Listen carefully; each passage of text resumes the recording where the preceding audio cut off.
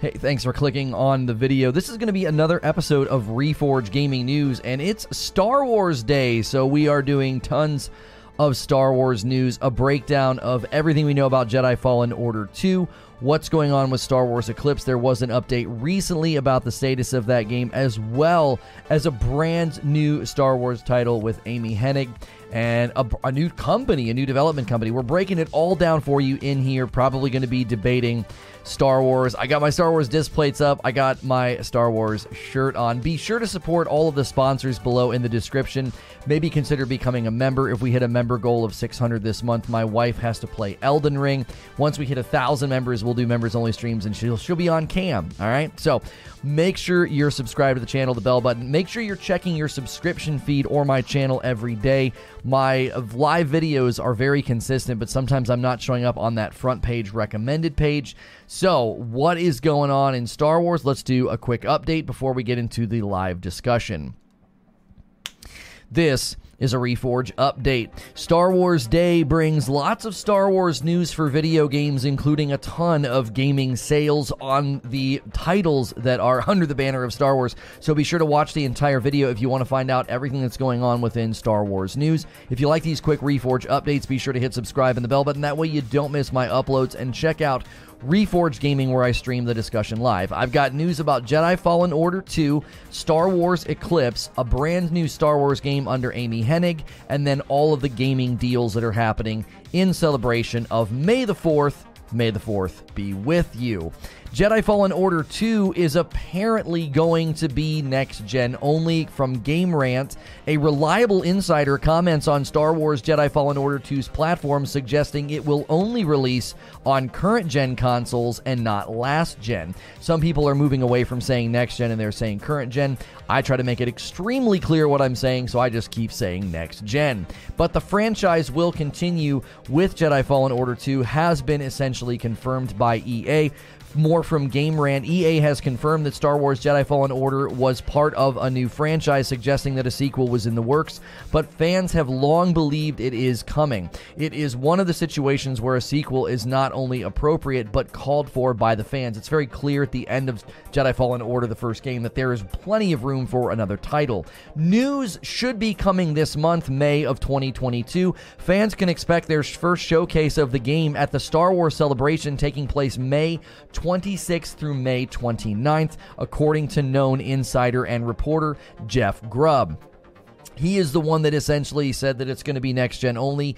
Grubb's information is reliable, though it's always best to take any unconfirmed information with a grain of salt, and recently commented on Star Wars Jedi Fallen Order 2's platforms. During the last of the Nintendo Dogs podcast, Nintendogs, he was asked if Jedi Fallen Order 2 would be next-gen only, and Grubb is, quote, pretty sure that it is. This means Jedi Fallen Order 2 would be PC, PS5, Series X, and S, and not on the PS4 and the Xbox One. Now, I'm not compelled. I could see them doing a lower performance version if they build it in the same engine and use a lot of the same assets. They could get it to run on the old systems, but the push for next gen only is starting to come. They really want to have that, shift to the better graphics, but it is a significantly smaller consumer base, so it'll remain to be seen until they make the announcement. Now, what about Star Wars Eclipse? Star Wars Eclipse was announced with a really, really cool trailer and then was immediately sort of shrouded in controversy because of the company building it and the rumors coming out about that company. Comicbook.com said a new report has claimed that the development of Star Wars Eclipse, which is the forthcoming game from developer Quantic Dream, is going in a much better direction than previously thought. What was reported prior to this, right? Why are they saying this? A little over a month ago, new information about Eclipse came about, and it stated that the project was in a rough state overall, primarily because Quantic Dream was struggling to staff up for the title. Somebody apparently has leaked and said it's actually going much better than anybody thought. This is somebody with inside information. I don't know why an insider would leak such benign, not great news. I mean, it's like, hey, it's actually not that bad. So I actually think this is pretty believable. Now, what about a launch window? The leaker claimed that a 2025 release seems more feasible based on what they have heard, while the aforementioned 2027 window is something that has been reported previously. So 2025 at the earliest, according to this leaker, but 2027 was the original launch window that people thought it was going to land in. What about the brand new Star Wars game under Amy Hennig? And who is Amy Hennig? You might be like, I don't know who that is. Well, you should know, and I'll tell you in a moment. TheVerge.com had this to say. Skydance New Media is working with Lucasfilm Games to make, quote, a richly cinematic action-adventure Star Wars game. Who is this company, and who is Hennig? Skydance New Media is a video game offshoot of the Skydance movie production company, and it was formed in 2018 with former EA and Naughty Dog creative director Amy Hennig as its president. So the former creative director of Naughty Dog is going to be working on a Star Wars title. That's all I need to know, okay? I'm excited. Make it awesome. It's great that they're putting out a ton of Star Wars games. Now, is there any info about this game? It is not yet known if this game is the same as the one that Hennig was working on before leaving EA or a totally new Star Wars endeavor. Whatever the case, this title will join an already stacked field of blockbuster Star Wars games from Ubisoft, Respawn, and Quantic Dream. What about all the sales for Star Wars Day if you watch this on May the 4th or around May the 4th? Hopefully these sales are still available. Jedi Fallen Order, Star Wars Battlefront 2, Star Wars Squadrons are all on sale right now, so check out your respective platforms if you want to snag those titles. What about the Switch? The Nintendo Switch doesn't have a lot of the newer Star Wars titles, but it does have Knights of the Old Republic, Republic Commando, Episode 1 Racer, Jedi Knight Jedi Academy, Jedi Knight 2 Jedi Outcast, and Star Wars Pinball are all on sale to celebrate Star Wars Day. And Force Unleashed just launched on the Nintendo Switch, and it is $20. Be sure to check that one out if you've never played it. The second one's not really worth playing, but the first Force Unleashed is actually a pretty great story, I think,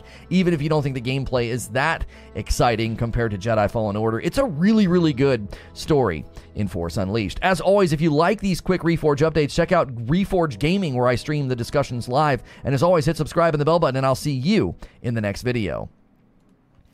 And I'll see the rest of you right now. Good morning, good afternoon, and good evening, YouTube. Good to see you. Good to see you. Make sure you're switched to live chat. Make sure you are smashing the like button. Happy Star Wars Day to you. Same to you, TikTok. I swapped out the disc plates. I put on the best movie on my chest.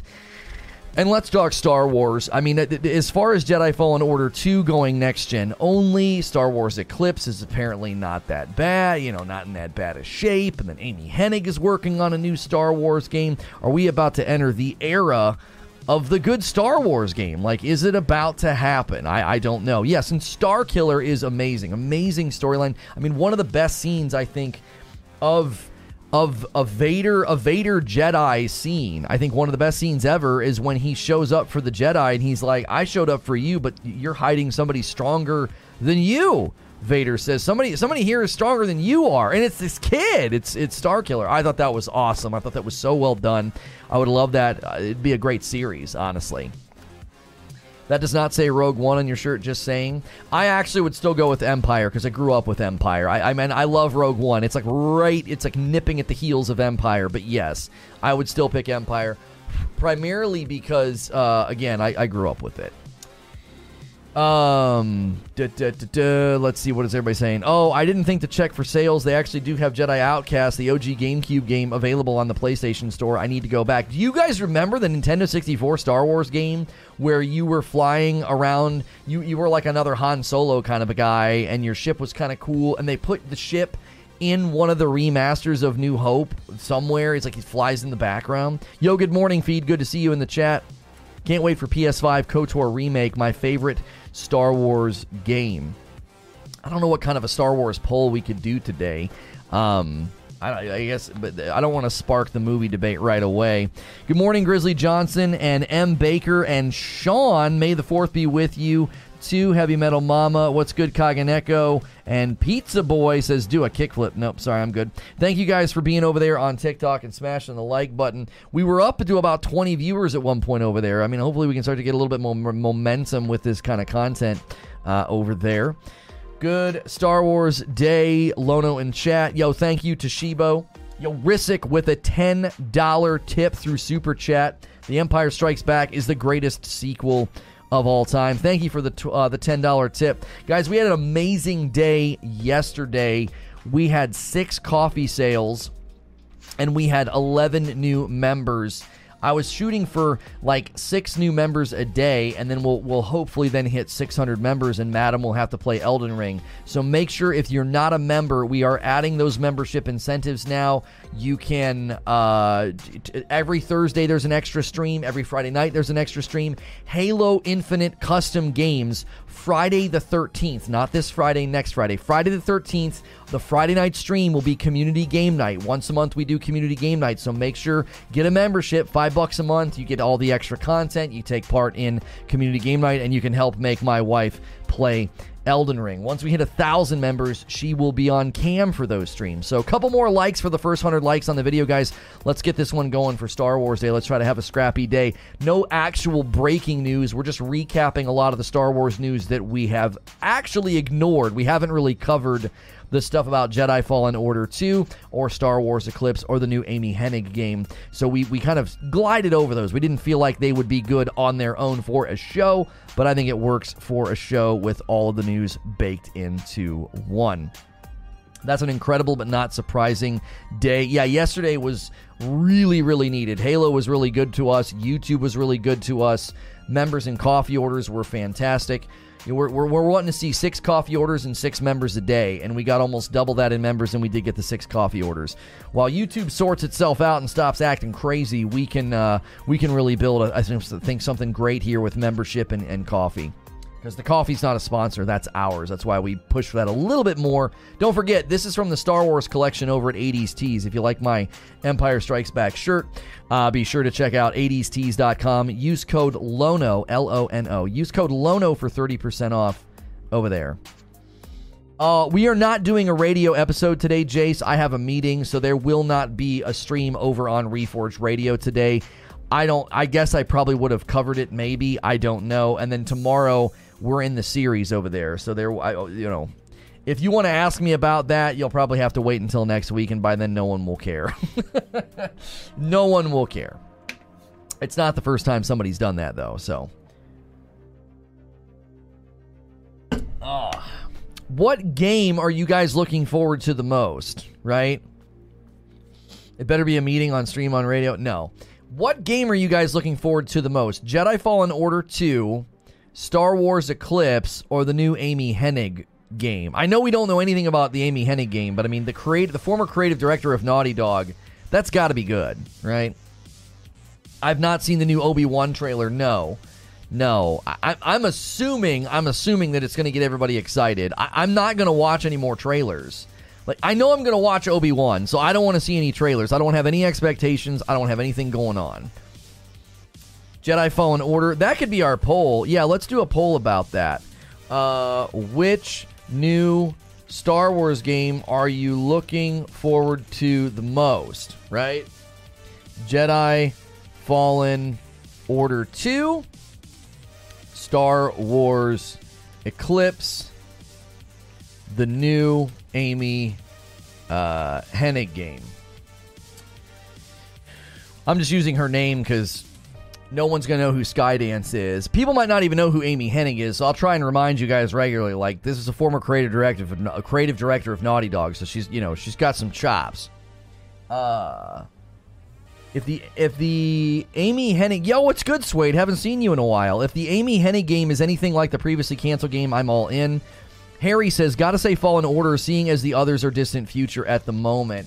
We are going to play Jedi Fallen Order this afternoon. That'll be our second stream on gaming. I'm actually on Dathomir. We're at a good spot just to kind of play and show off the gameplay. I kind of brushed up this morning. I was like, I don't remember how the frick this game works. It is so weird compared to, like, From games. But I was kind of getting back in the swing of it, so we will be doing that today. So there will be Jedi Fallen Order gameplay today on stream for you. Let's be honest, this is a bunch of Xbox fanboys aren't going to know who Naughty Dog is. Okay, Quiet Shy, that's enough. I think Eclipse will be an open world, so yes, please. So we got a poll at the top of the chat, guys. Which game are you looking forward to the most? It's probably going to be between Jedi Fallen Order and Star Wars Eclipse. Happy to be back lurking. Work was getting in the way. Okay. We had a lot of people say yesterday that I was finally back on their homepage, back on their recommended page, so that was really exciting. We had a massive day yesterday. YouTube really, really treated us well. It was a really good feeling.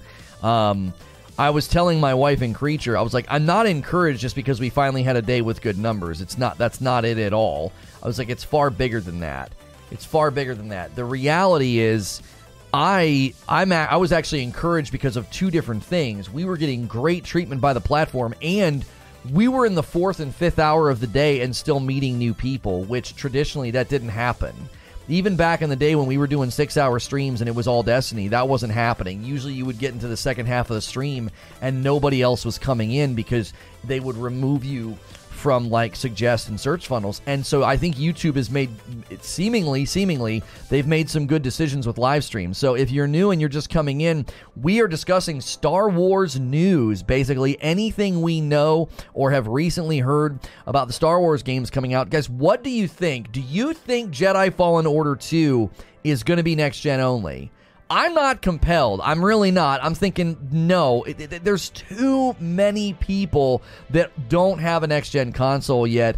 You could use existing assets, existing engine, and you could get that game to run just fine on the old gen. Now, again, it's Star Wars, so they're going to want to do it up and make it bigger, make it better.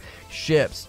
I don't know about ship combat. I don't want ship combat, to be honest with you. But, you know, photorealistic characters and environments, right? Heavy Metal Mama over there on TikTok says Eclipse. Grizzly Johnson says, I'm so out of the loop, I know nothing about any of them. Well, I'm here to try to give you as much info as I can. Harry says, I'm not a single-player gamer at all. I love Jedi Fallen Order on Master difficulty, but I never got motivated enough to replay it on Grandmaster, so I'm looking forward to doing that on Fallen Order 2. Harry, I did the same thing. I did it once, and then I redid it on Master, but I never went up to Grandmaster. There was at least one fight that I think would have been absolute misery on Grandmaster, which is at the end with Trilla. She, I think, is the greatest character in the game, by the way. I think Trilla, I think the main villain, I think she's the greatest character in the game. I actually would love a prequel with just her, where you play as her, and you're getting stronger with the dark side, and it would sort of maybe end with the first time she faces off with him, or I don't know. It would end with her defeating somebody and there being a rumor about this guy that's showing up named Cal. A 5-spot for Maddie Jarvis. Respawn's also working on a Star Wars FPS game, so if it's anything like Titanfall, I'm all in. Yes, a Star Wars game like Titanfall would be amazing. Oh my gosh, because especially if you can like get into walkers and stuff the way you get into a Titan, that would be amazing. Grandmaster was a very fun experience, and yes, Lono, that fight you are talking about felt like a Souls boss. Yo, it's good, Greg Brimstone. I should say Grandmaster was very fun for me. Grand was sick. Creature says Jedi Master is not the move. Creature booted up the game for the first time and put it on Jedi Master and had a very bad time. Hey, our first coffee order of the day already coming in. A bag of dark roast to my man Pit Viper. There it is. Who's going to be the next coffee order? Who's going to be the first new member of the day? Guys, so many new members yesterday. Don't forget, Friday the 13th is our community game night. Not this Friday, next. Friday the 13th, Halo Infinite custom games. Halo is free on PC and Steam. It's free on your Xbox. Get it installed. We're going to have a blast. And we're trying to get 6 new members a day. If we get to 600 members for the month, we're right under 500 right now. My wife has to play Elden Ring. Please help me make my wife play Elden Ring. I went straight for Master, says Harry. That was my only playthrough. Yeah, I like the game so much, Harry. I definitely felt once I got near the end, I was so strong. I was like, I want to replay this on a harder difficulty. I've never felt that before. Jedi Fallen Order was the catalyst for me to get into From Software games because I loved the combat. I loved every fight feeling meaningful. That I felt was very enjoyable. I still think a Big Sister fight in the trees was the worst. Felt cheap and out of place with the rest of the game. What did you feel was cheap about her? I don't remember. I played it recently, and I remember fighting her, and I don't remember feeling like that fight was cheap. I felt like there was stuff in the Trilla fight that was really annoying, like the thing that gets above her head that like shoots you and stuff. Some of the timing was funky. Now, I'm not going to brag on myself, but I would consider myself to be a much better player now. I'm curious if I would feel the same way about Jedi Fallen Order after playing Sekiro. Because, like, If you beat Ishin in Sekiro, I have a feeling that you would go into a game like Fallen Order and be like, this game is a dadgum joke in comparison. You know what I mean? I'm not knocking Jedi Fallen Order. I'm just saying in difficulty comparisons. Mr. Glum with a $5 tip through YouTube Super Chat. Thank you so much. Good morning, everyone. May the 4th be with you. That's right. Happy Star Wars Day. Thank you, Mr. Glum. I know it's not technically new, but I'm looking forward to Knights of the Old Republic the most. We covered, was that the one we covered? What game did we cover that's getting like a ton of updates? Was it Knights of the Old Republic? I forget which game. We covered a game that's like getting a bunch of updates, and the idea being that they're essentially, I felt like they were building almost like a whole new game. It was an MMO. There's Knights of the Old Republic, and then there's the Old Republic, and I always get them confused. It's a remake. Right, there's a remake coming to PlayStation. There's a remake / remaster, or is it a remaster? KOTOR, Knights of the Old Republic, is getting a full remake, and that's Sony, is it not? Can we talk villains for Fallen Order 2? There's got to be some huge to get us hype. Maybe a Maul encounter, seeing as we have Dathomirian Night Sister on the team now. Could be cool. I could see that, Harry. Let me run this one by you. I think you're going to play interchangeably as all three characters. That's what I think. Because I think Cal is going to help Cere reconnect with the Force, so she would have her own skill tree, okay? I think also the Night Sister really enjoyed holding the lightsaber. He's going to teach her how to use the lightsaber. She's going to have her own skill. She's Force sensitive. And I think Cal will get stronger as well. He'll have his own kind of new things he can do and new skills and stuff. I feel like you're going to play as all three, personally. And then I really think what they need to do, I really think Cal needs to get frozen in carbonite and then let him show up in The Mandalorian. Like, hand Jedi Fallen Order off to Cere or the Night Sister. Cal gets frozen in carbonite so that they can, discover him in The Mandalorian. Like, the actors just, basically cross it over. I think that would be phenomenal. That's what I want to have happen, personally. There's definitely a lot more they can do with Cere and Merrin progression-wise. Oh, is the Night Sister's name's Merrin? KOTOR, the single-player game, is being remade. As far as I know, it's being done by a studio owned by THQ Nordic, so I doubt it will be a PlayStation exclusive, says Jonas. I thought for sure that the KOTOR remake was a Sony thing. I thought for sure. The fourth binds the galaxy together. Yeah, it's International Lisp Day. May the 4th be with you. I can't not hear it. It just sounds like we're lisping. It's Aspire, not Sony, but a Sony exclusive timed. Oh, it's going to be a timed exclusive, says Mo. Sony has a 1-year exclusive deal. Got it. Okay, so I wasn't out of my mind. There is some sort of a level of Sony exclusivity. Guys, if you're just tuning in, it is Star Wars Day. We're talking Star Wars news, and we want to know what games you're looking forward to the most. There is the Jedi Fallen Order 2, there's Star Wars Eclipse, and there is the new Amy Hennig game. Now, don't forget, there's also a Star Wars project from Ubisoft. Another known Star Wars game on the horizon is one from Ubisoft. Currently, the project doesn't have a known title, but it is in development at Ubisoft's subsidiary Massive Entertainment, which is responsible for Tom Clancy's The Division games, as well as the upcoming Avatar Frontiers of Pandora. Details on the game are extremely scarce, but it will supposedly feature an open world and be story-driven. So I suppose we could have put the Ubisoft game up there on the poll as well to see what people think. Wasn't there also a rumor of a Mandalorian MMO? There is a rumor about a Mandalorian MMO, but that one was so thin, I didn't even include that in the rundown. I'm not going with that one. Mike Tyson voice for my ally is the 4th. We could also see the Grand Inquisitor. We won't be able to kill him due to him dying 9 years after Fallen Order 2 and Rebels, but an encounter would be dope. Yeah, he could get away. Yeah. I hate fights like that. I hate fights where they get away. My least favorite fight in Jedi Fallen Order is the Bat. Because it's a really enjoyable fight. It's big, it's huge, it's tough, and then it's like an arcade, then it turns into a big stupid QuickTime event. you have to climb and then ride his back, and I'm like, what is this? No. It was such a good fight before they took it outside. I don't know. I was very disappointed. I really, really was enjoying that fight, and then they did that to it. I thought that was a giant mistake. The huge bat could have been something amazing.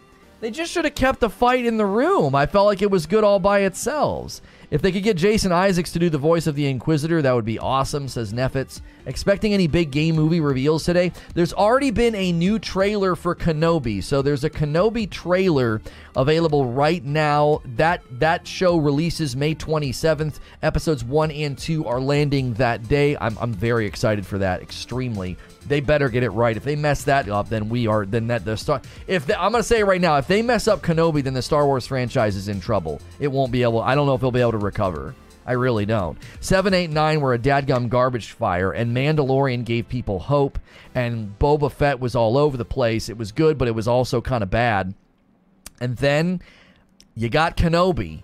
You mess up Kenobi, you bring back Hayden Christensen, and you jack that show up, then I'm very, very concerned for the Star Wars franchise, because that will be a level of sacrilege that has not yet happened. Like what they did with Anakin and everything in the prequels, my gosh, if they jack up Kenobi, people will be infuriated. Halo No Nice Shirt, where'd you get it? You can always use the shirt command in chat, !shirt. It will take you to the Star Wars collection over at 80s Tees. Be sure to use my code for 30% off. Lono, code Lono, Lono. If you go to 80stees.com, their Star Wars collection's amazing. They also have a Marvel collection. Superman was yesterday. We had Spider-Man. I mean, anything you can think of. 80s cartoons, 80s movies. If you're just tuning in, we're talking Star Wars news. We did a rundown of Jedi Fallen Order 2 is apparently next-gen only. Star Wars Eclipse was rumored to be in bad shape, but now a new leak is coming out saying it's in much better shape, saying that we might get a 2025 release date. There's a brand new trailer for Kenobi, and there's a new Star Wars game under Skydance. I think it was Skydance. Under Skydance Studios, which is a new studio, and Amy Hennig, former creator of Naughty Dog, is spearheading that project. And if you want to know who Skydance is, I will tell you right now. Skydance New Media is a video game offshoot of the Skydance movie production company. They are working with Lucasfilm to create a richly cinematic action-adventure Star Wars game. That sounds pretty dope. Do they have the Lono collection, though? No, they don't. When is the Knights of the Old Republic remake supposed to come out again? There's no date. We don't know. It's just been announced. Harry says, I really want them to remake some of the Clone Wars deleted scenes with Hayden and Ewan. That would hit differently for my emotions. Jonah says, Boba Fett had some of the cringiest fight scenes ever, along with Luke forcing someone to choose between his connections with people or training, when that was a major reason Luke beat Palps. Yes, but Luke walked on the edge. Luke almost gave in to the dark side, so I think it makes sense for him to test early on. You must, it's a very, it's kind of, it takes from Buddhism and Hinduism, does it not? Like Hinduism is the denial and the minimization of the ego in your personality. And then, Buddhism is to minimize and have the cessation of desire. And so the idea of being like, if you're going to pursue this path of Jedi, you have to let go of these things. I actually thought that wasn't too bad, personally. If you've never been here before, we do a show like this Monday through Friday, video game news. I'm a safe for work broadcaster, so you can subscribe in confidence. If I'm ever not on your homepage on YouTube or in your recommended feed, make sure and check your subscription feed and my channel, because we stream every day. It's a very reliable show. People treat me like video game radio. You need to subscribe to Talk and Chat, but subscribing is free. And we got a ton of new members yesterday. We have extra content for members. Every Thursday there's an extra show. Every Friday night there's a show with my wife. And then we do community game night once a month. That's next week on the 13th. So first new member of the day, who's going to do it? We're shooting for 6 a day, because that'll get us to probably about 600 members by the end of the month, and then my wife has to play Elden Ring, so help me with that. Help me with that. The entire reason for the Jedi Order fell was that the Jedi Code was faulty. Luke should have learned that it needed to change in the future. Well, but Jonas, you have to understand something. The Luke that you see in Boba Fett isn't the Luke that has had happen. What happened with Ben Solo hasn't happened yet. He hasn't been disillusioned yet. As much as I hate the middle movie, 8 is a just dadgum travesty, okay? It's a dadgum travesty. But the Luke that you see in Boba Fett hasn't had that happen yet. He hasn't failed to reinstitute the Jedi Order and a Jedi Temple. He hasn't had Ben Solo lose his dadgum mind yet. So Luke doesn't know that yet. Luke's applying the philosophy. He's applying the ideology of the Jedi to Grogu. I thought it was perfectly fine. It makes sense in the timeline. Luke is a walking contradiction. He's supposed to be the best Jedi who didn't have fear. Then he proceeds to fear the dark side every time we see him post original trilogy. Well, no, that's the 8th movie's fault, Harry. The 8th movie ruined Luke Skywalker. It ruined him. He's actually fine in Boba Fett. I thought he was fine. We were sick of Tatooine like 3 decades ago. Can we please go somewhere else? Oh, right. Yeah, can we go somewhere else? Do you want to know why they like going to Tatooine? Because it just is the easiest way to have the gritty Western feel. Star Wars is at its best when it's a gritty Western. Like, it's supposed to be a gritty space Western. That's when it's at its best. And in my mind, that's why they just keep going back to Tatooine. There were some great scenes in Boba Fett. With the Marshal especially. My man said, is that friendly advice or a threat? Like, that was so good. That was such a good scene. My gosh. I mean, you might think Cad Bane looked a little swollen, like he got stung by a bee, but I don't know, man. I think that's why they like going back to Tatooine, because the minute they get into, like, urbanized Star Wars, cities and technology, people are like, this is... Like, look at what looked dumb in Boba Fett. The stupid Vespas. The Power Rangers, you know? Disagree he was off in Boba Fett as well. Who was off in Boba Fett? What you mean? I'm really looking forward to Ahsoka next year. Oh my gosh, yes. Yes, please. Yes. When she showed up, I love the lightsaber fight in that episode with that frickin' spear. Golly, that's one of the best fights. I suppose if the Cyberpunk Power Ranger cast-offs are what we have to look forward to in Coruscant, then maybe we should stay on Tatooine. That's canon. Luke now. That's canon Luke now. We have to accept it. Every time we've seen him now, he's consistently fearful of the thing that is supposed to be his strength. Okay, here's why I'm okay with it, Harry. I'm gonna try and turn this into a positive, because it's pretty annoying. I think he's fearful of it because of the strong draw that people seem to have instantaneously to it, and it almost ended him.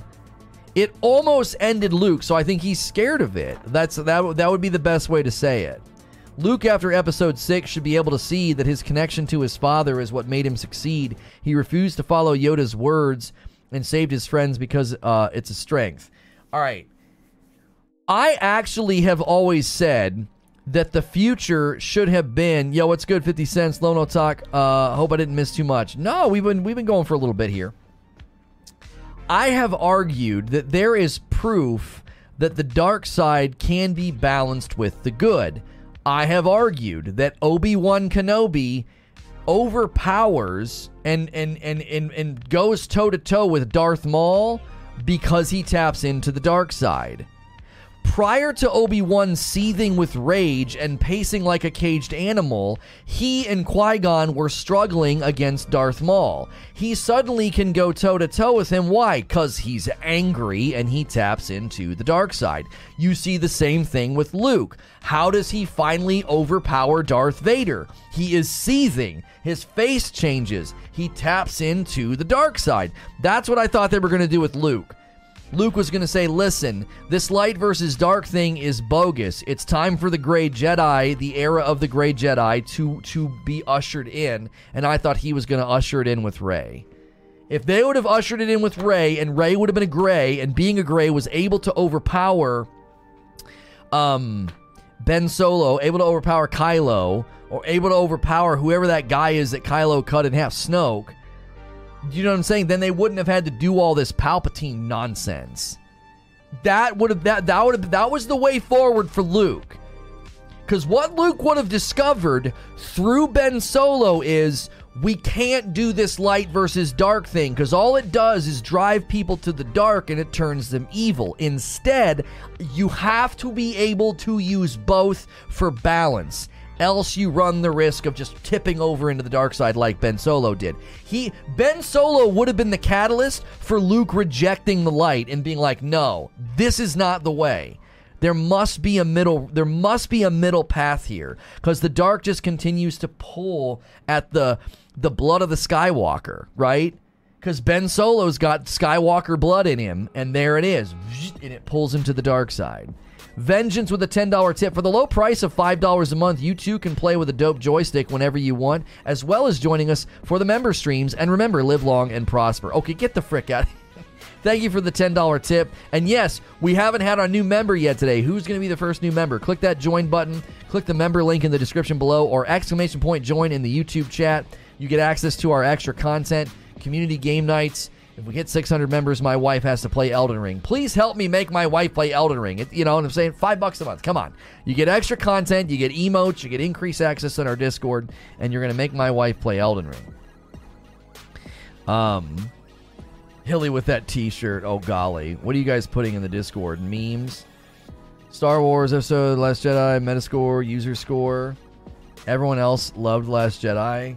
That's fake news. I don't trust that. That's fake news. Go to Rotten Tomatoes, and that's not true. It's the biggest disparity movie of the three. You can be angry. Anger isn't bad. Out of control anger is bad. Right. I would have loved that. That would have been such a sweet and awesome, like, psychological truth to establish within the new path for the Jedi. That anger isn't wrong. Anger's not bad. It's a disordinate amount of anger that's bad. Even back in episodes 1 through 3, they had Jedi like Plo Koon and Mace playing with the dark side and not blindly following the Jedi Code. There are so many hints by George that the Jedi Code needed to change. This isn't new. It's called Bendu, and it was established until Disney threw all the extended lore out the window. Lono, care to explain the poster? That poster on your door in Discord? What poster is that? What is this? Yeah, that's fake news, man. Somebody's photoshopped that. Luke's strength in the books has always been that the Force is the Force, and your actions, not your feelings, dictate the use of it, good or evil. Bendu is still in the lore. Bendu is in Rebels, says Harry. So Bendu's not been retconned, according to Harry. Guys, if you are enjoying the show, do me a favor. We need 40 more likes to hit 200 likes. Come on, let's celebrate Star Wars Day. Let's celebrate all the Star Wars news with some likes. Good turnout today. Thank you for being here. We want to know what you think. Which new Star Wars game are you looking forward to the most? Jedi Fallen Order 2 is winning. Then there's Star Wars Eclipse, and there's the new Emmy Henny game. I mean, it's not surprising. Jedi Fallen Order 2 is a little bit easier to visualize in your mind because you've already seen or played the first one. Bendu is still canon, says Ganks. Noble B says, Grey Jedi, yes. Then a true balance would have been brought to the Force ultimately through Darth Vader's son teaching a whole new generation of Grey Jedi. Right, the prophecy of the Skywalker lineage bringing balance to the Force. That's exactly what was supposed to happen. The prophecy is false. It doesn't ever happen. You just forgot that? He's the one that the prophecy's about. The one that'll bring balance to the Force. Nope. Which, just throw that over our shoulder. You know? Rey's a Palpatine and Luke's a curmudgeon who drinks weird blue milk, you know? I feel like there's an oversaturation of Star Wars games. Do you agree? Chat, what do you think? I don't think so. There might soon be a bunch, but I don't think there's an oversaturation of Star Wars games. Sorry if I'm annoying you with this. Just a few people that actually want to have this discussion. Most are just social justice warrior bad, Star Wars ruin. So kind of like this actually being on point. Oh yeah, I mean, the people that got mad and called and acted like the people that took issue with the first movie and said that Rey was a Mary Sue or whatever. That was freaking dumb. That was freaking dumb. Watch A New Hope and watch Force Awaken and shut the frick up. Literally, Luke and Rey are the same. They're the same. And people want to act like a 5-minute training session on the Millennium Falcon is why Luke... that conversation is the dumbest conversation that I've ever had about Star Wars. There were plenty of reasons to be irritated with 7, 8, and 9. That one is dreamed up. That one is so freaking dreamed up. Luke Skywalker and Rey are the same. That's the same storyline. She's not a Mary Sue. She is not. It's so dumb. It's painfully dumb.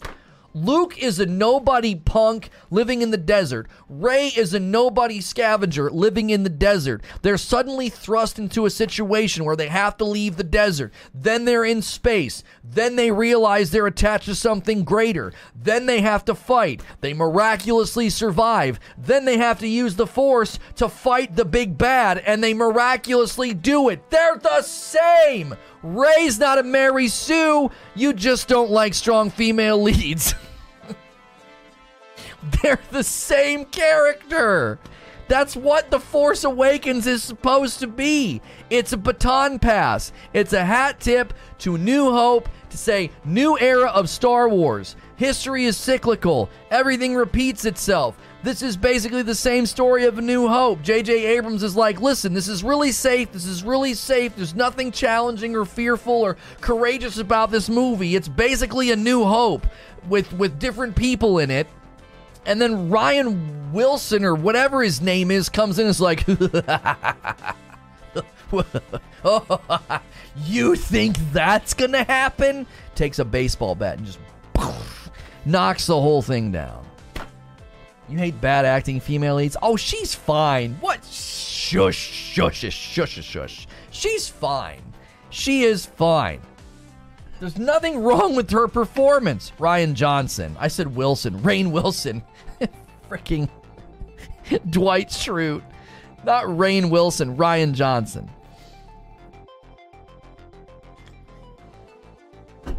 Rey beat Kylo with no Jedi training, though. Yeah, here we go. Here we go. She beat Kylo. Really? Really? A severely injured, out of control Kylo.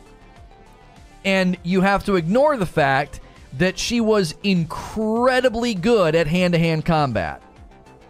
So she is born and grows up in a lawless place as what you would consider to be a pretty frail and small-framed woman, and she somehow survives. And she somehow keeps the villains and the bad people back. How? With hand-to-hand combat. She whoops on anybody that crosses her. She has survived in a lawless, desert, horrible situation, and you're like, yeah, but Kylo, though. What? Kylo what? Kylo's an injured, angry, out-of-control baby. Who, you know what I'm saying? He's not shown any reason that, like, oh yeah, she'd really struggle against him hand-to-hand. No, she's probably had more hand-to-hand combat training than Kylo. Truly. There's more reason for her to be good with a hand-to-hand weapon than Kylo at that point. She's been doing it since she was old enough to probably hold a stick. And Kylo's all conflicted, and he's had Jedi training, and now he's had dark side training. Like, come on. There's no reason to be like, oh yeah, Kylo should be great. Like, nobody questions that Luke is like an expert pilot and outflies, outmaneuvers, outdoes all of these trained rebel pilots. Nobody questions that. Why? Because of a couple of lines about him shooting, womp rats or whatever the frick he says. Nobody questions that. Luke's just suddenly in a space battle with trained rebel pilots and trained Empire fighters, and he does just fine. No one questions that. No one's like, oh my gosh, how did he do that? Oh, he has no training. You just assume he can. Why? Because he's the lead. He's the lead character. That's a great Photoshop, Hilly. Did you ever read the original script for episode 9? No, I didn't. They retcon Luke's skill with his dad being an amazing pod racer. They retconned Luke's skill. I don't understand that sentence. If you're just tuning in, we're debating the movies. That's always going to happen when we talk Star Wars. We're also talking Star Wars news with gaming. We need 20 more likes for 200 likes. Come on. If you're enjoying the show and the vibe, smash that like button. We do a live show like this Monday through Friday. It's safe for work. It's fiery. It's good background noise. Because I'm safe for work, you can subscribe in confidence. If you hit subscribe, you can talk in my chat. He killed rats, though. Yeah, he killed rats. Let's go back to the heavy metal vid of Lono yelling, wait until, and add a few more Kylos. More to it. Yeah, more! Luke is just a better written character. He doesn't live his entire life on a sand planet, and i.e. somehow knows how to swim. Luke is just a better written character? How does he not live his entire life on a sand planet? What do you mean? He gets dropped off as a baby. Where did he... He's never been off-world as far as we know, until he leaves with Obi-Wan and Han Solo and Chewie and all them. He's never been off-world. He got dropped off as a baby. Anakin was a pod racer. Humans weren't meant to be able to control the pods, but he was able to at 8 years old. Oh, I mean, yeah, because, Qui-Gon's like, you must have Jedi reflexes or brr, brr, brr. I feel like if I dislike strong female leads, I would have noticed by now. I don't think that's it.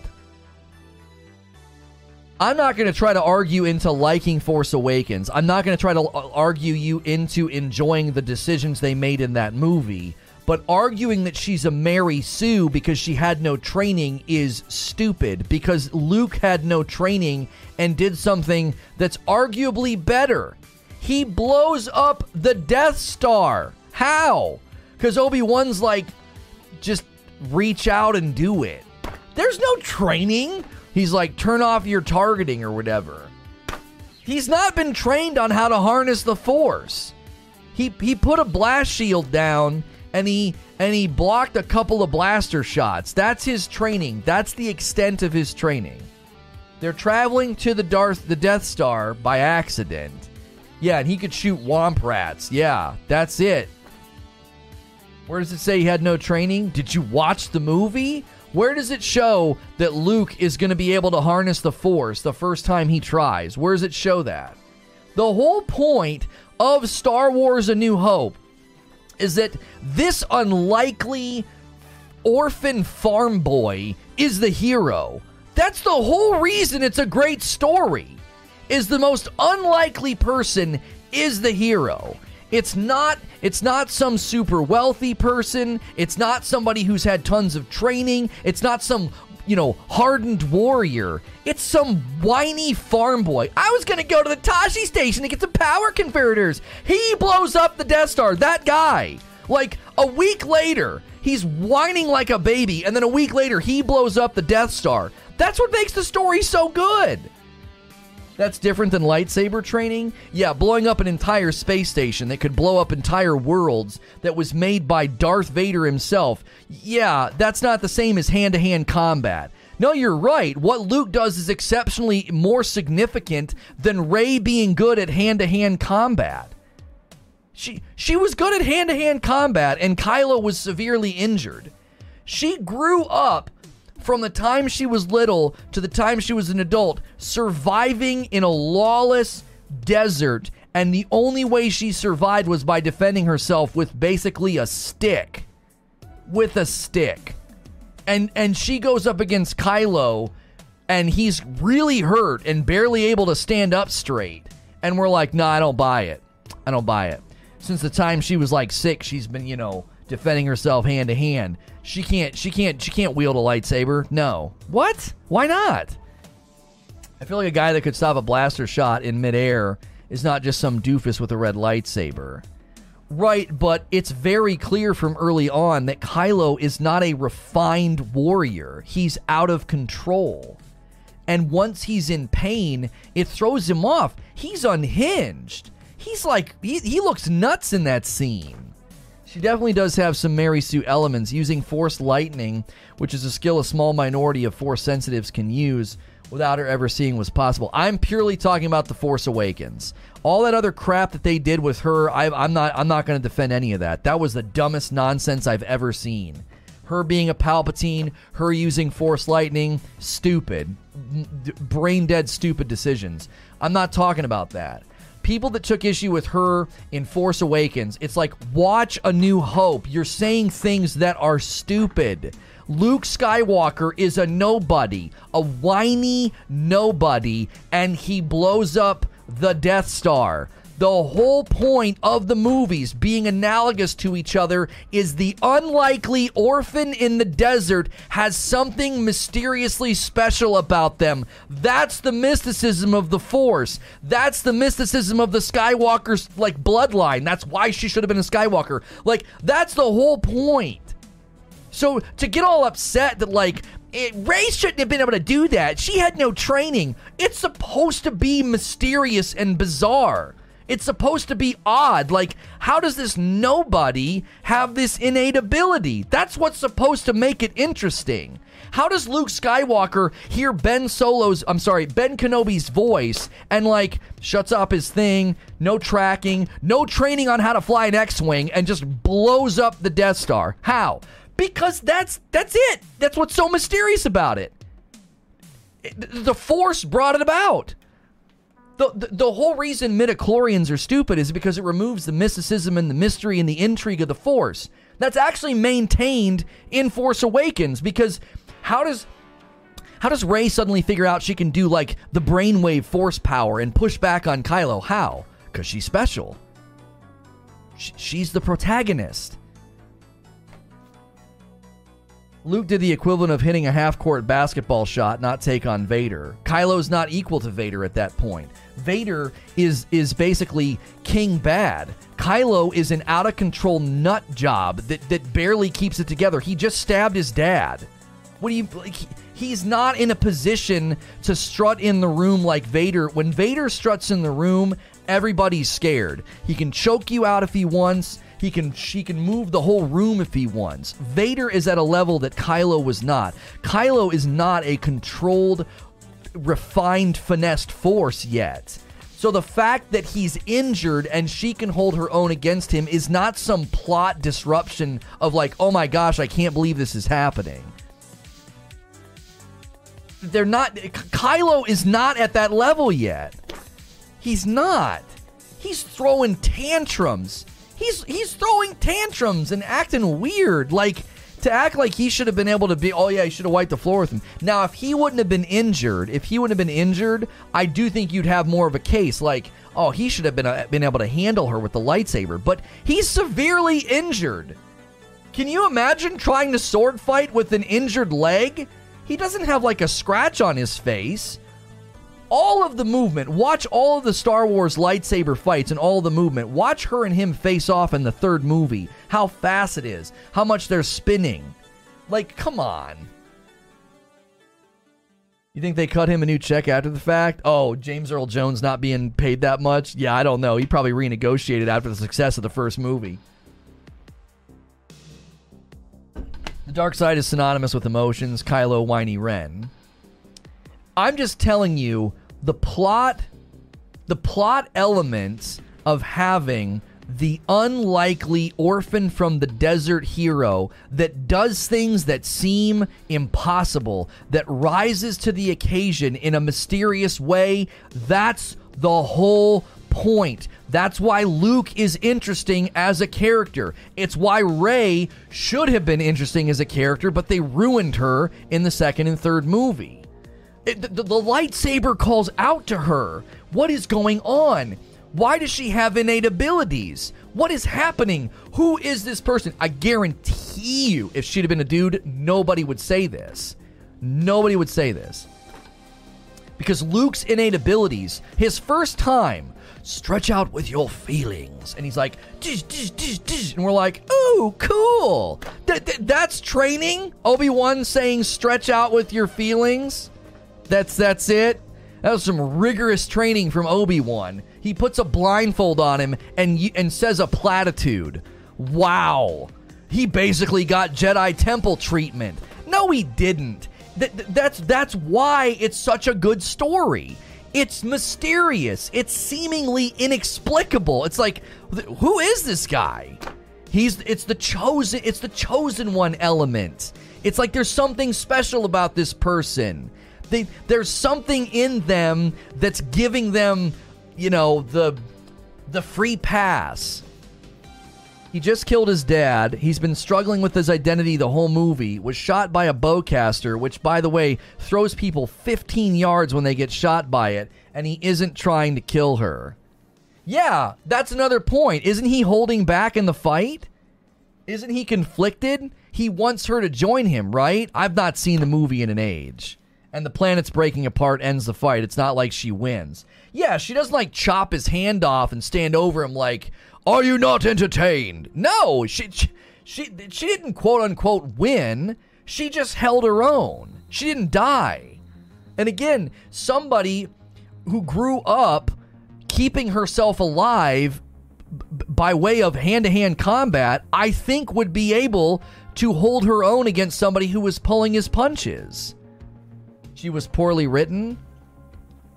I'd have to rewatch it to see if I feel like she was poorly written.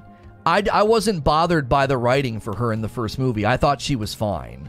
I thought it was exactly what you needed. She was confused, she was passionate, she was strong, and yet afraid. She was a good mixture of what would have been a great Skywalker, right? She didn't quite understand her place in the world. She was alone. She was haunted by her past. And her fear of, she wanted to go back.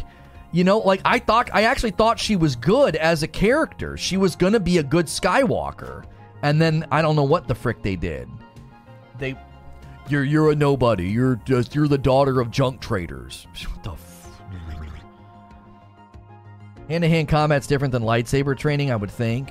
Yeah, but you got to analyze the fight and what Kylo's doing. Is Kylo using the Force and force grabbing her? Is he throwing the lightsaber? Is he doing any flurries and whirls? No, it's just basically a sword fight. I'm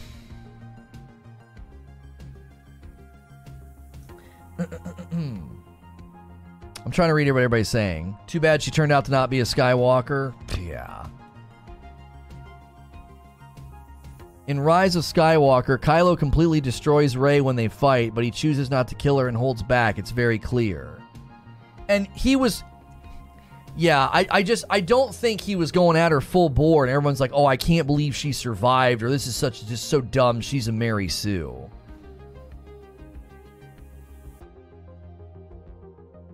When you say no one would care if she were a male, that's an issue with the writing. When you write a character and her being a woman is irrelevant, it's a bad character. It is relevant in life. Okay, so was Luke written well? Did they make Luke being a man relevant? That's not true. They didn't make the fact that Han Solo was a man relevant to his character. Where do they make Luke being a man or Han Solo being a man relevant to their character? Where is that mentioned? Not until Empire do we really establish that Han Solo is a bit of well, he kind of mentions it in New Hope, but it doesn't really have anything to do with his character. It's a part of him being a scoundrel. It's a part of him being a smuggler. Being a guy like her and a guy like me, that's the extent of it in A New Hope. It's relevant that both of those are men. How? You can't just say it's true. You have to say how. How? What's written in A New Hope other than that one line? What that's relevant to them being men? Which a woman could say that too. If she thought Leia was hot, right? Oh, you think a girl like that and a girl like me could be together? That has nothing to do with him being a man. You weren't just in my recommended today. I normally play music before you start, and your stream auto-played after my music. Well, there you go. Guys, could we get 200 likes on the video before we hit the 1 hour mark? 3 more likes, real quick on the vid. 3 more likes. Even that line could be reversed and have the same meaning. I don't find that to be true, that they have to make the person's gender relevant to the character. That when does that happen? When does that happen with anybody in the movies? 8 pissed away the potential with all the new characters. 7 was fine. 8 was such a train wreck, it ruined everyone's arc. Yeah, if you watch 7 in a vacuum, it's like, this movie's totally fine. It's not amazing, but it's fine. It's very safe. There's nothing courageous about it at all. It's just really safe, lots of fan service. Okay, whatever. You're trying to, reinvigorate Star Wars fans and get new Star Wars fans. Based on this argument, I'm taking away my like. Boo. There's a difference between me saying, Zubair, it's a great movie with flawless writing, and me saying, she's not a Mary Sue. Like, I think both can be true. The movie can have not so great writing. I'm not saying it's a 10 out of 10 movie. I thought it was very safe. It wasn't that amazing. It was safe. It was fine. It was acceptable. But that doesn't mean she's a Mary Sue. It is relevant that Luke and Han are men because they act like men. Oh, here we go. If you recast the role as a woman who had all the same lines and activities, it would be silly. Really. Luke's a man. A whiny, complaining man. That's what men act like. Really. Okay. He's a whiny, immature, zero confidence boy, is what he is. That's what makes the story so interesting.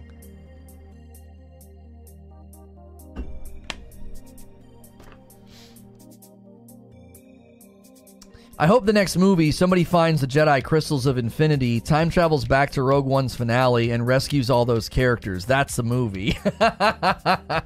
Rogue One is fantastic. Empire is my favorite because I grew up with the originals, but Rogue One is right up there with it, man. Rogue One's fantastic. I actually changed my mind a bit on Last Jedi. There are terrible parts, but I love the idea of tearing the Jedi down. And after the last movie, it became clear that that was what they needed. There was such a better way to tell that story, though, Soldier. I think Luke could have been like, listen, the way of the Jedi is flawed. There's a better path forward. There is nothing wrong with that. There's nothing wrong with that at all.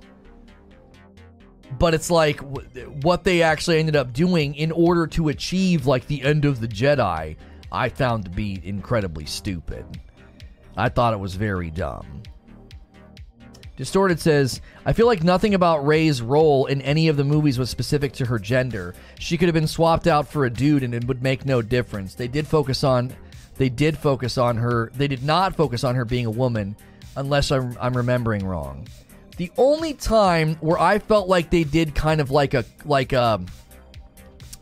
it wasn't in your face, but it was kind of a cringy like woman power moment, is where she keeps telling Finn to not hold her hand. They're like, here's the cliche trope in a movie where the man grabs the woman's hand and, runs to safety and rescues this damsel. And they're very clearly being like, she's not a damsel. Like, she doesn't need your help. She's fine. The whole stop holding my hand thing, it seemed like, okay, why? This guy was apparently brainwashed to be a stormtrooper, but that's what he's going to do. He's going to grab her hand and try and run to safety like this is a freaking Disney movie? What? That I will give you was stupid. It was like they were clearly letting us know, hey, just so everybody knows, Rey is tough. She doesn't need a man to save her. It felt forced. I didn't need that. I knew she was tough. She's flipping that stick around and smacking people in the face. She's holding her own. She's not to be trifled with. Nobody messes with her. She clearly is like, she's clearly tough. You don't need that. You don't need that whole, it is a Disney movie. I know, I know, but you know what I mean. Like a Disney princess. She's not a Disney princess who's getting her hand held and run through the forest like, save me, They could have easily switched Luke and Leia's roles. Have Luke as the prince and Leia as the hero. Yeah, I don't think it would have changed anything. I'm going to go back and pretend nothing but the original trilogy exists. That's my happy place. You kids get off my lawn. In the prequels, Padme is powerful, but no one complains. Her character is not just a woman pasted onto a character written as a male. But that's not what Rey is. It isn't. Like, they very clearly show an emotional and more sensitive side to Rey as compared to Luke. When Luke is like, Uncle Owen, Aunt Beru, or I can't believe he's gone. The way he expresses his sadness is different. It's mingled with despair, but also mingled with, I don't know what I'm supposed to do now. It's like it's despair and it's hopeless. Rey has like this emotional attachment to where she is from because she wants her family to come back for her.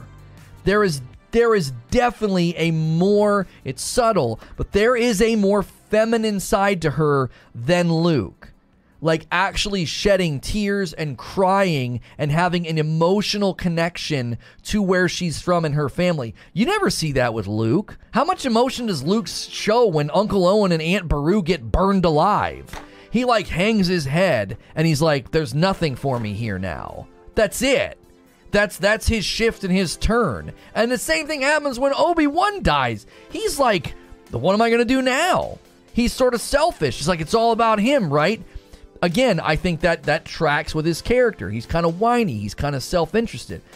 Rey is not just sort of like this masculine presence in the movie. No. She's tough. She's brave. She can fight. But she also shows way more emotion than Luke.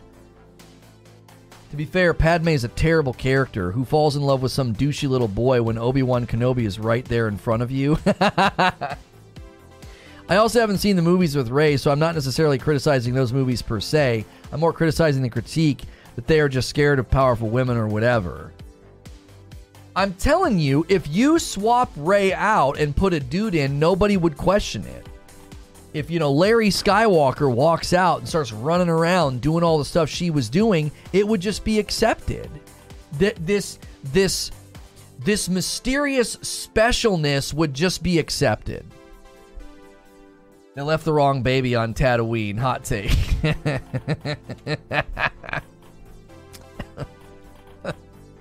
Oh, brother. Distorted says, I feel like all the female main characters in Star Wars are always portrayed as strong and able to handle themselves, even others. Yes, look at Leia. I think that's such a great point. Look at Leia in all three movies. Look at her. She's literally in charge of what's going on. She's in charge. She's like telling people what they're going to do, how they're going to do it. Look at her in Empire. She's got all these dudes around her, and she's like, da-da-da-da-da, da-da-da-da, da-da-da-da-da. And she like raises her hand. She's like, you're off. Get out of here, or whatever she says. I don't know how she says it. She's basically in charge of what's going on. She's like second in command of everything happening on Hoth. And then look at her in Jedi. They don't even try to make it like, oh, there's this strong feminine. No, she's just in the movie and she does stuff. That's all it is. If nobody would question Rey as a man, that leads me to wonder if the character is poorly written to be a woman. Also, women just beating up men is kind of silly unless they have magic or a gun. What? Did you type that sentence and mean it? Women just beating up men is kind of silly unless they have magic or a gun. Do you want to get in the ring with an MMA fighter or a UFC fighter who's trained? Do you want to go toe-to-toe with somebody who is an expert in hand-to-hand combat from the time they were an infant? I wouldn't. If I walked into some village and there was a woman in her 20s who clearly was skilled with a staff, I'm not going to be like, I'll go beat her with my manness. No, she's going to bust my teeth out. What do you mean? What? She's clearly gifted in hand-to-hand combat. Her being a woman has nothing to do with it. Just walking some town, right? But does she beat up random dudes? Or dudes who are also fighters? I don't know. I mean, Kylo is not just like some expert fighter. He's been severely injured. He's clearly out of control. He's not emotionally stable. He literally just killed his dad. He killed his dad. And minutes later, he's injured, limping, bleeding, and he fights somebody who is good at hand-to-hand combat. And she doesn't win, and he doesn't win. They both just survive. And it's pretty apparent he's, like, holding back in the fight. So it's like, she doesn't go into a room and say, hey, you, Master Jedi Sensei, I'm gonna fight you, and she wins. And everyone's like, girl power. That doesn't happen. Sure, if she would have walked in a room and she goes toe-to-toe with, like, Darth Vader or some crazy strong, like Darth Maul or something, I'd be like, yeah, you're right. That was a little stupid. That was so far-fetched. Like, Obi-Wan and Qui-Gon had trouble with Darth Maul, okay? These guys are trained. That's not what happens. People overstate what happens with Rey so much. It's so overstated. I'm not even saying it's well written or a great movie. I think it's a good movie. It's an acceptable Star Wars movie to restart the franchise. I'm not going to sit here and fanboy. And then 8 and 9 are terrible. Women are always portrayed as strong or capable or in positions of power in all the Star Wars movies, even the old ones. They're mechanics, they're bounty hunters, Jedi masters, senators, leaders of nations. Yeah, it's not that is 100% true. They're not these frail, save me, damsel in distress women. That's not like a new thing that they're ham-fisting into Star Wars. We got strong women. What are you talking about? In Jedi, the person in charge of the one meeting, it's a woman. She's like, this is what's happening. Many Bothans died to bring us this information. She's clearly some high-ranking, very important person. So is Leia. It's not abnormal at all. They didn't ham-fist that into 7, 8, and 9. That's just... Go watch Star Trek, for frick's sake. Star Trek came out in the 80s, late 80s, early 90s, and they were doing the same thing. They were doing the same thing in those shows. Dr. Crusher constantly using her rank to tell people what to do. She's strong, she's brave, and she's got her Hippocratic Oath, and she's awesome, right? And then you got Counselor Troy. In the first season of Star Trek: The Next Generation, you've got the head of security is a tough woman. This isn't a new concept back then. This isn't a new concept. Like, you're just shoving this in our movies and making us have to watch strong women. No. In 1987, the head of security was a tough, like, punch-you-in-the-face woman in The Next Generation. That's what these movies were not doing that. They weren't just, back then it was men were men and women were women. No. They were all very interchangeable in roles like that. The critique isn't I hate women. I don't think critique is I hate women. I think as long as they're not the protagonist. Yeah, Tasha Yar. If they're the lead, it's like Tasha Yar beating up men was stupid too. Why is that stupid? She's trained in fighting. There are scenes where she proves she is a trained fighter. What are you talking about? And she doesn't always win, by the way. She gets her clock cleaned in a couple episodes. She's not running around. She's Ripley, Sarah Connor. This is not a new concept. That has nothing to do with The Force Awakens. If you have criticisms of The Force Awakens, it has nothing to do with Rey or being a Mary Sue. Yo, what's good, Night Fury? Luke is a clone? That's not true.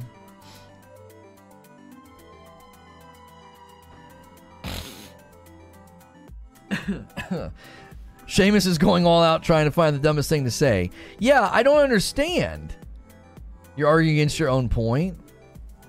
I'm arguing against my own point, Zubair? Tasha Yar was not a skinny person either, so she can hold her own against some of, if not most. Homie, you would underestimate a lot of UFC fighters too. If I know this isn't what you're saying, Gritter, but if you purely base it off of size. Yo, thanks for sending me an A+, Night Fury. I appreciate that. You are arguing against your own point? How am I arguing against my own point? You got to spell that out. No one cares that she's a woman. It's how they treated the established characters and how poorly Rey was written. Yeah, I'll side with you on that. What was his name? Oh, I get his name wrong all the time. Yeah, Chris Gore, who said it was malpractice that Luke, Han, and Leia don't have any kind of a reunion. If we accept all these strong women, how can our criticism of Rey be based on gender? Because there's a distinct difference between Rey being the lead character doing phenomenal things and Luke being the lead character and doing phenomenal things. And the only difference between them is one is a woman.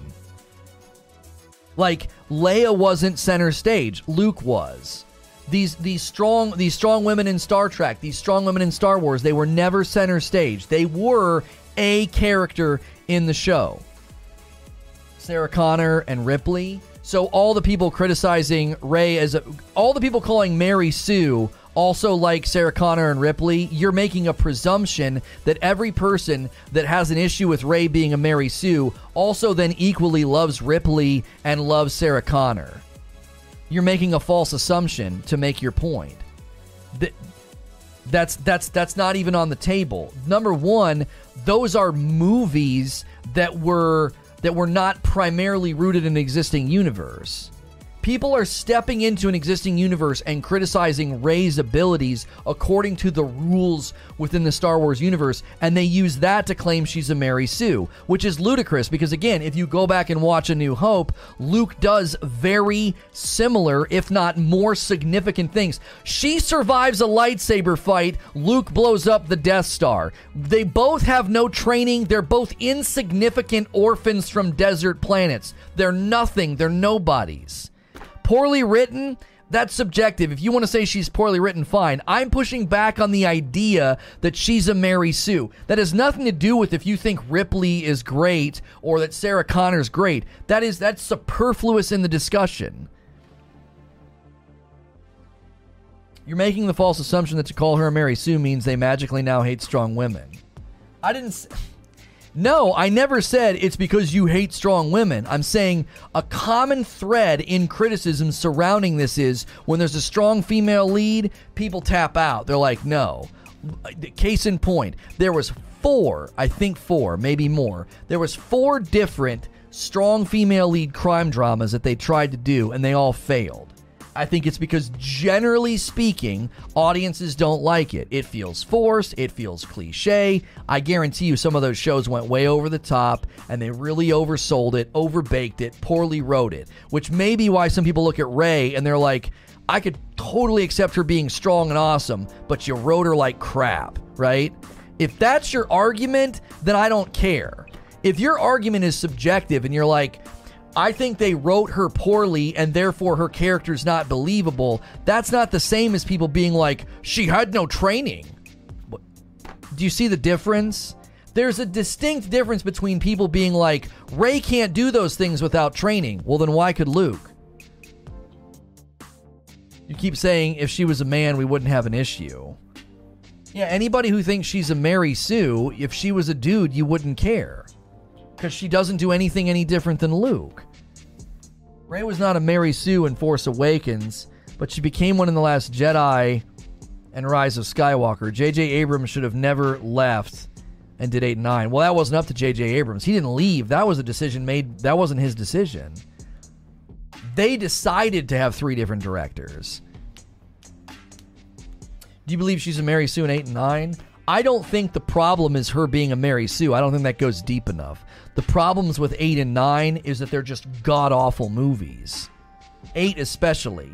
8 basically ruins the entire trilogy. It's a torpedo in the side of the boat. Rey would have wiped the floor with Luke at the same point in their training, and given enough time, Babu Frick would have taken them all down. Okay, so Mary Sue is a type of fictional character, usually a young woman, who is portrayed as unrealistically free of weaknesses. Originating in fan fiction, a Mary Sue is often an author's idealized self-insertion. Mary Sue stories are often written by adolescent authors. So the idea that they have this unrealistically, like they're free of weakness. What? Rey messes up so much stuff in the first movie. She's crying. She wants to go back. She's scared. She has no idea what she's doing. She's aimless. She's like, she's not void of weakness. She survives a lightsaber fight from an injured guy who's holding back.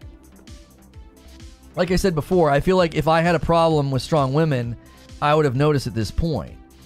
Well, Zubair, you not liking Rey isn't what I'm taking issue with. I'm taking issue with people calling her a Mary Sue.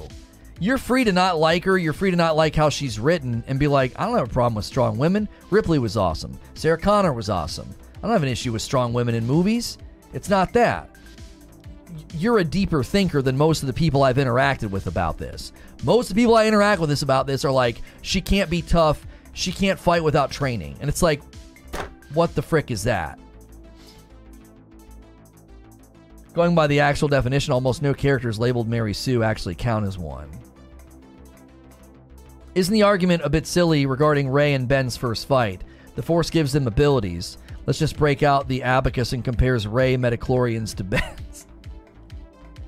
Who's calling her a Mary Sue again? Oh, it happens all the time when this comes up. This is the first time I've ever had anybody be like, Rey is just poorly written. Almost every time this debate comes up, people say, she has no training. She shouldn't have been able to survive the fight against Kylo. She shouldn't have been able to use the Force against Kylo. That's what everybody always says. She had no training. And I'm like, I'm sorry, what training did Luke have? The other part people associate with Mary Sue is that everything works out for them and their mistakes end up not mattering or being beneficial to the situation. Yeah, but like, what ends up letting her get away with Finn is pure happenstance, right? Like the fact that Luke and Han and everybody get away from the Death Star. It's like, it's pure happenstance that they're able to like run around. That space station's enormous and they somehow manage to like just run around the hallways and find the Millennium Falcon. And then they let them leave. Leia knows. Leia's the only smart one on the dadgum ship. She's like, they let us go. Yep. Tracking this ship. Not this ship, sister. Like Han Solo thinks they're good to go.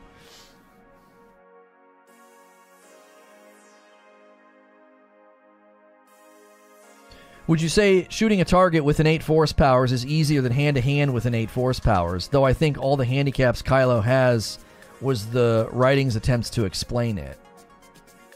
Happenstance creates the Mary Sue? So, but again, look at Luke. There's so much happenstance surrounding Luke. And you're forgetting that the Force brings about what it wants to have happen. That's part of the lore. You think that you look at everything that happens with Luke, and you don't think the Force is a massive part of dictating what goes on. Gets in and out of the Death Star, no problem. Flies an X-Wing with no training. Turns off the targeting system, blows up the Death Star. All these things just line up for him. It all just works out for him. That's why I think it's silly. It's like the entire movies are based on the mysteriousness of this person. Who is Luke Skywalker? You're supposed to be watching Rey and thinking, this is it. This is the person. This is the mysterious person. All these weird things are going to happen to them. A lightsaber calls out to her. She just happens to be on a planet where the Millennium Falcon is. That's part of it. You're giving the Force intention now? I'm out? What are you talking about? That's established in the movies. That's not a new thing. Like if you listen to Yoda's Force speech. Yoda's Force speech. Let me see if I can find it. Part of the mysterious nature of the Force is that it brings things about. That's firmly established in the movies, in the cartoons, in the lore. That's not a new thing.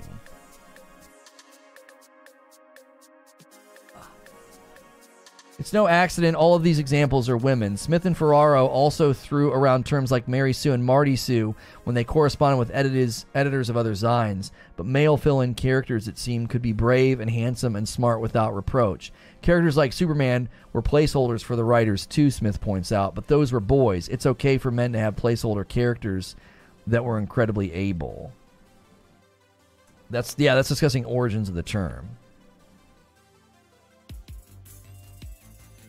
I'd have to watch again to be able to make sure more detailed points, and I'd rather drink a glass of Madame Rose. Everyone arguing if Rey and Luke are similar in 4 and 7. Me, an intellectual who doesn't love either of them.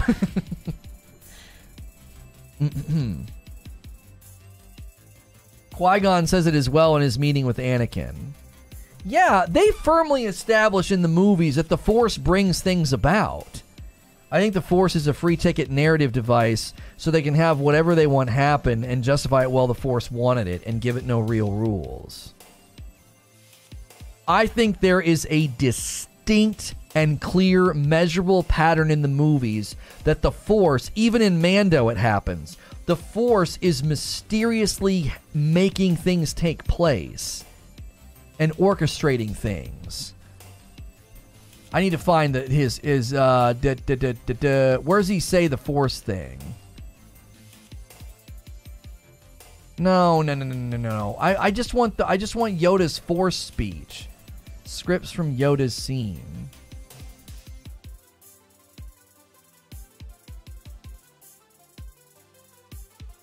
Life creates it, makes it grow. Its energy surrounds us and binds us. Luminous beings are we, and this crude matter. You must feel the Force around you, here between you, me, the tree, the rock, everywhere, even between this land and this ship.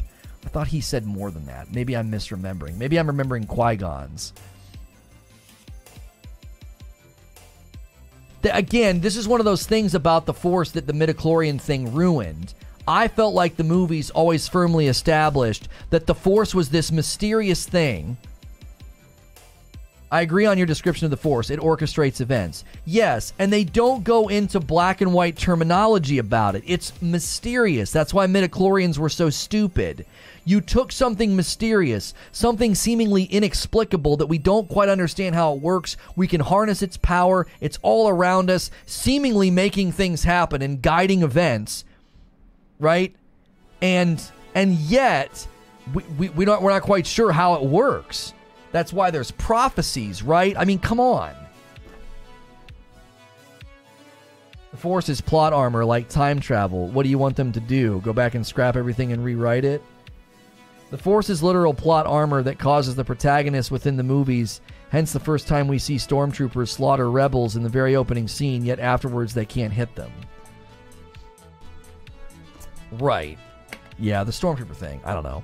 Luke's training from Tatooine was just dropping the visor on a helmet and deflecting the training droid. Not really training him, more like an introduction. Yeah, that was like orientation. Like, can you touch the Force? You see what I'm saying? They do that in the Wheel of Time. They want to see, can you even touch the power? Can you even touch the source? And they have this girl, like, hold a crystal, and she makes it glow by focusing on it, okay? No one would watch that scene and be like, oh, she's trained. Yeah, she's ready to be an Aes Sedai. No, you just figured out she can touch the Force. She can touch the source or the true source or the one source or whatever it's called. I forget what it's called now. Like, Obi-Wan's training is basically like, can you even reach out and touch the Force? That's the real question. And Obi-Wan's probably taking it slow. Why? It's Anakin's son. You have Anakin's son in front of you. And you're like, I better take it slow with this guy. He'll blow this ship up if I'm not careful. You know, he'll stub his toe and we'll all be dead. The Force, the One Ring, whatever Morpheus believes in the original Matrix movies, Fate in the Terminator movies, certain things want it to happen. Yeah, that's a common theme in movies like this. A mysterious guiding force that seems to make things happen. You know, like in Harry Potter, the chosen one. The one to basically be the antithesis to the evil. Luke lucks out in episode 4. Luke loses to Vader in episode 5. Luke needs help from his father to kill Palpatine in episode 6. This is really well-written hero's journey, a golden standard on how to write a good character. Yeah, I'm not. I can't defend Rey after the first movie. I'm not going to. I cannot defend Rey after episode 7. It's not freaking possible.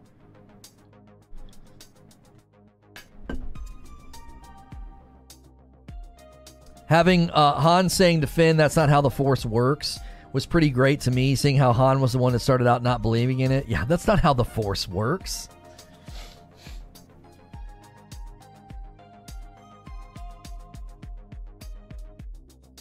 Only Imperial stormtroopers are so precise. Agree about midichlorians. Also, a 9-year-old with innate Jedi reflexes enough to pilot a pod racer that no human can is more of a Mary Sue. Yeah, Anakin's more of a Mary Sue than Rey. But again, that's the point. Do you know what I'm saying? That's the whole point of the Jedi element. It's like... Also, new sub, thank you. That's what I don't get about people being so upset about Rey. I'm like, I don't understand. That's a massive plot element in these movies. That the Force seemingly just kind of makes things happen in the way that they're meant to happen. It doesn't feel to me like they treated Rey any differently than the other characters. You think about the way Anakin's discovered. Think about the way the droids find Luke. It's just ridiculous. C-3PO and R2-D2 just happen to land on Tatooine. And they just happen to land on the right side of the planet that they're in a region that they'll run into Luke Skywalker. Right? So the Empire runs down the ship with Leia on it, and Leia, as the plans for the Death Star, just happens to be right next to Tatooine. And C-3PO and R2-D2 walk through a hallway, don't get shot. Beam, beam, beam, beam, beam, beam, beam. I always say, we got to C-3PO this. You just have to run across an open area and hope you don't get shot, right? All of that.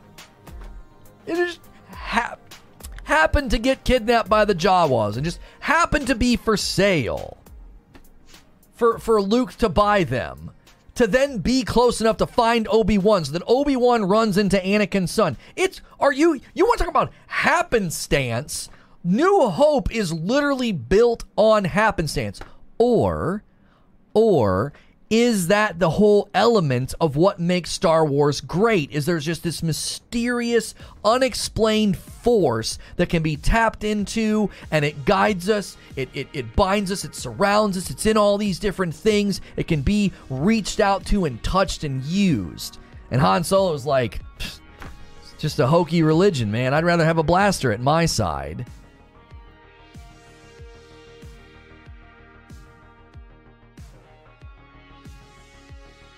Like I said earlier, Skywalker in our vernacular English translates to Deus Ex Machina.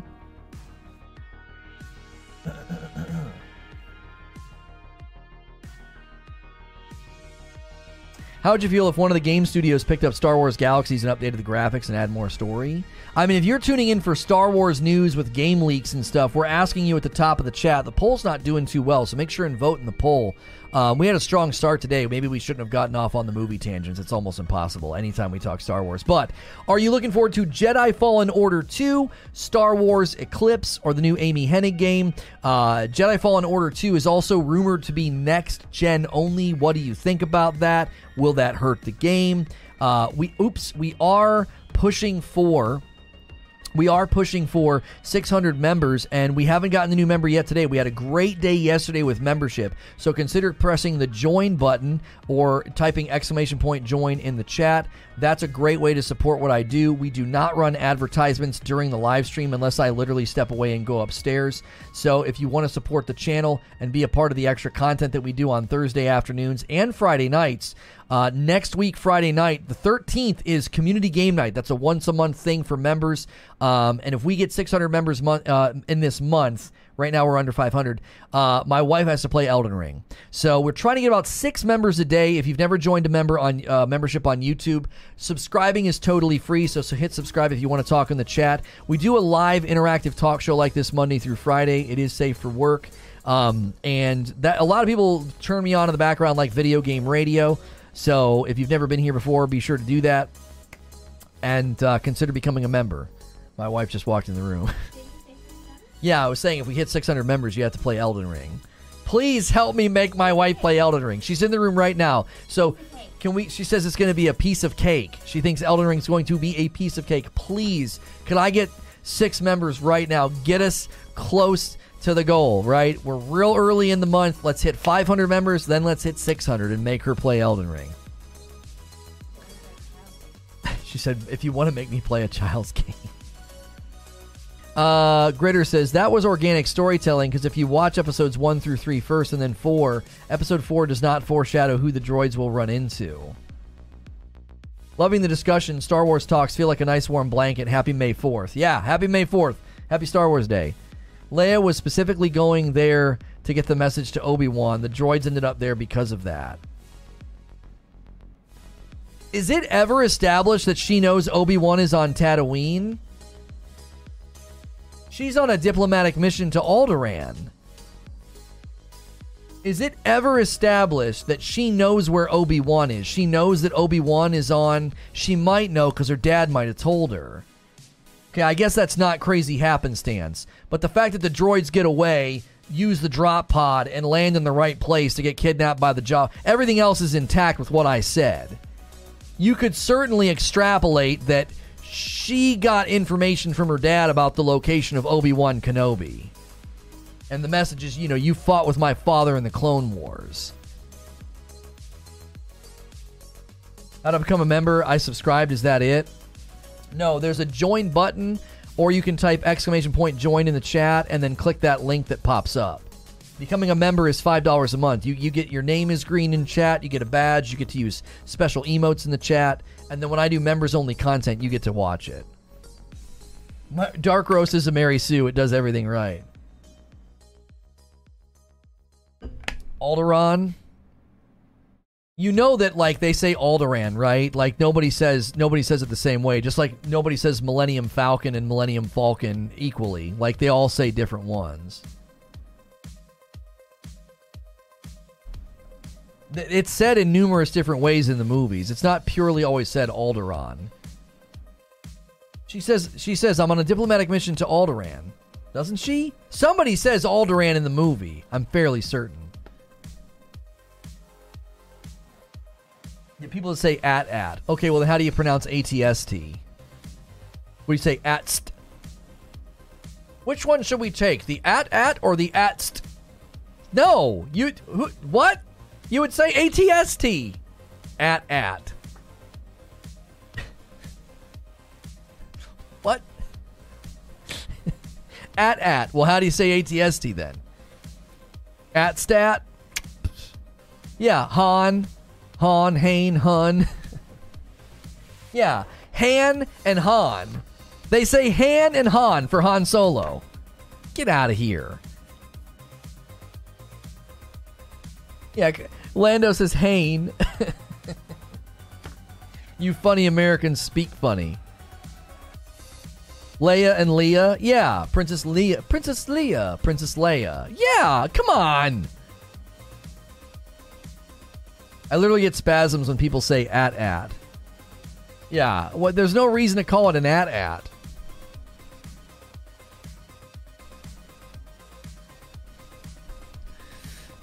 Yeah, Leia, Carrie. In the originals, yeah, Luke says, Carrie! There it is. First new member of the day. Thank you, Ani. Let's get some more. Let's get some more members. Let's get a member train going. Enjoy the dope badge and emotes. You're dope and deserve dope stuff. Enjoy access to the extra content Thursday afternoons, Friday nights, community game nights, all those things. If you guys, even if you don't play Halo Infinite, get Halo Infinite installed through Steam or on your Xbox, man. It's, yeah, no one says C3PO. They say C3PO. In Rogue One, the one fighter says at instead of AT-AT. I'm sure people would say at. I'm not saying that's you can't say that, but when people correct you for saying AT-AT, I'm like, well, then how would you say ATST? There's actually more interaction with ATSTs anyway. There's like a scene with a couple of AT-ATs. There's an entire lengthy, take them down, use one of them battle with the ATSTs in Jedi. 3PO? Oh, people do say... No. They say 3PO. Yeah, but 3PO is still you saying the number 3, the letter P, the letter O. No one says 3PO. People say 3PO. You're saying the letters and the numbers. At Sat, at Saint, at Stee. I call them chicken walkers. Sir, yes, your new order of ATSTs is ready. Don't you mean chicken walkers? Prepare my chicken walker for battle. Yes, sir. Like, run out of the room. He wants his chicken walker. A 1080 Ti. A TI 35 calculator. No, TI 83. Weren't those the calculators you needed in high school? TI 83s. Ham Solo. My son pieced it together very early on that Abraham Lincoln, calling him Abe Lincoln, he on his own called him Ham Lincoln, which I thought was hilarious. It's actually pretty logical as well. He's like, well, you just grab a part of their name and call them that. Abraham Lincoln. Abe Lincoln. No, Ham Lincoln. Yo, Tom Schmidt coming in. Second new member. Look at that. We got a train going. We got members at the top of the chat. Keep it going. We need 6 a day. That's 2. Enjoy the dope badge and emotes. You are dope and deserve dope stuff.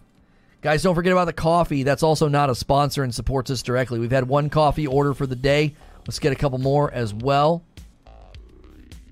One of the execs said tie in reference to a tie card. It was weird. That's a smart kid. Yeah, Ham Lincoln. He's got it. He has an actual very good sense of humor. He's very creative at a very young age. I remember when he said chugga chugga chugga chugga, and he said poop poop. I thought that was hysterical. It's like he pieced it together that chugga chugga chugga chugga choo choo, and he said poop poop. I thought it was phenomenal. No one talks about how dumb the design of those things is when everything in the universe has thrusters. Why didn't they? Yeah, Billy Buttcrack. Yeah, that's another one for my son.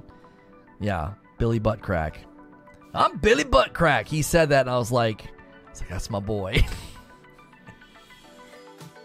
I regret I have but 1 membership to give, says Zubair. Poop poop. I've been summoned, says Poop Sack. Instead of coincidence to complain about bad writing, use serendipity. It means a beneficial coincidence. It sounds fancier. That's your vocab word of the day. I say serendipity or serendipitous periodically. To me, here's what I saw. So if you don't like Rey, I don't want you sitting here making like, oh, Lono thinks I don't like strong women. Like, okay. I wasn't trying to be presumptive in assuming that everybody that doesn't like Rey is some fragile masculinity dude who thinks like a woman can't be tough. Well, that's not the world I live in. Okay, step into the fighting ring with one then. Okay, so my issue was, commonly when I was met with criticisms of Rey, there was a rejection of the serendipitous nature of her existence and abilities while just accepting it from Luke.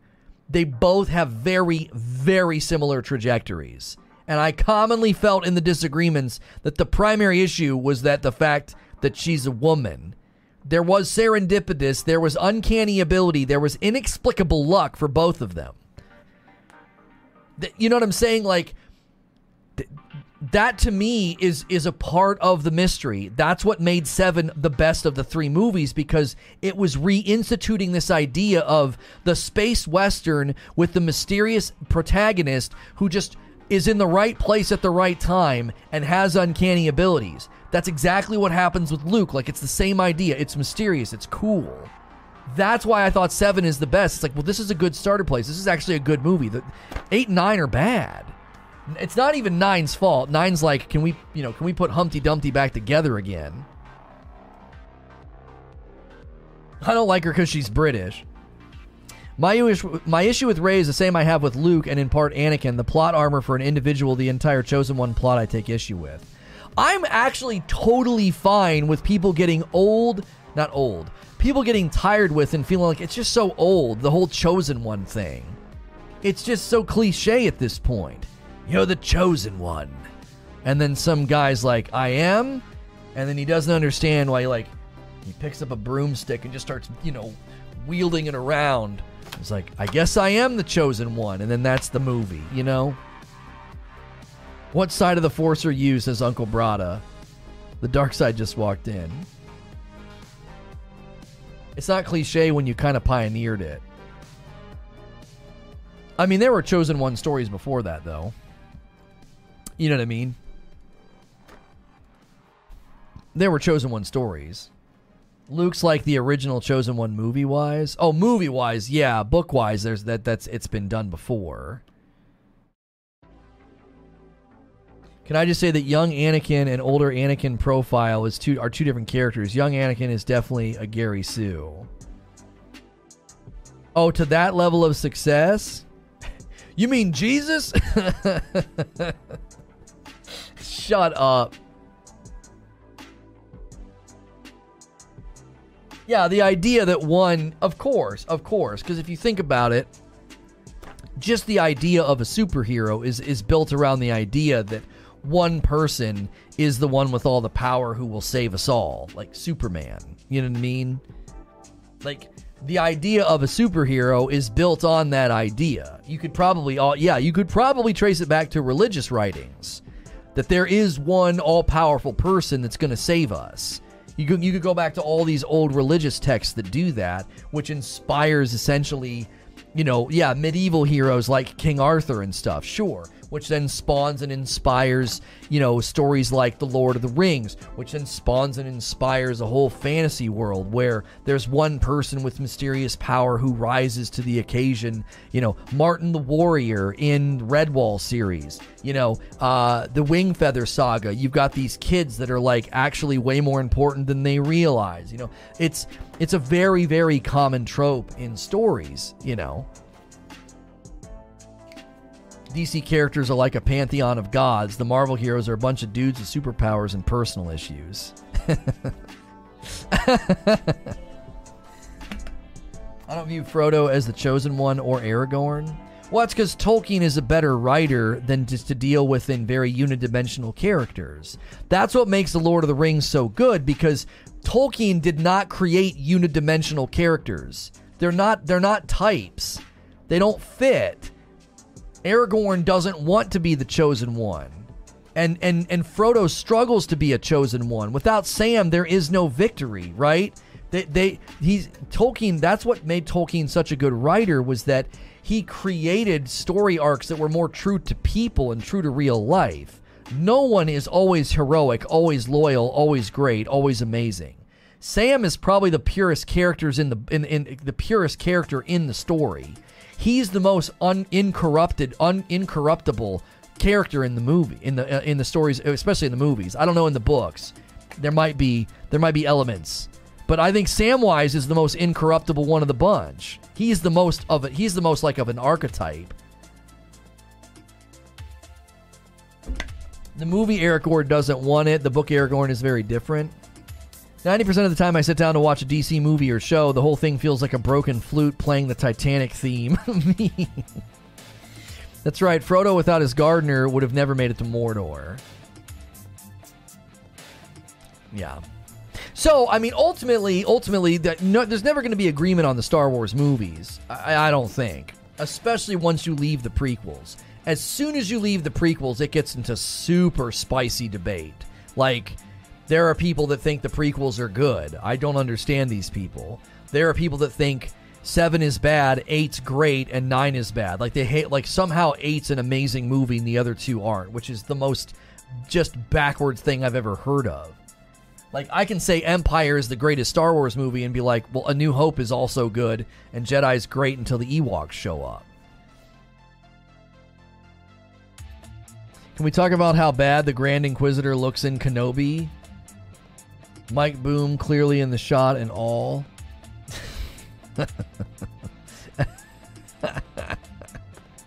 What's the new Star Wars news? What's good, Sax Boy? We coming over the fact that Jedi Fallen Order 2 is rumored to be next gen only.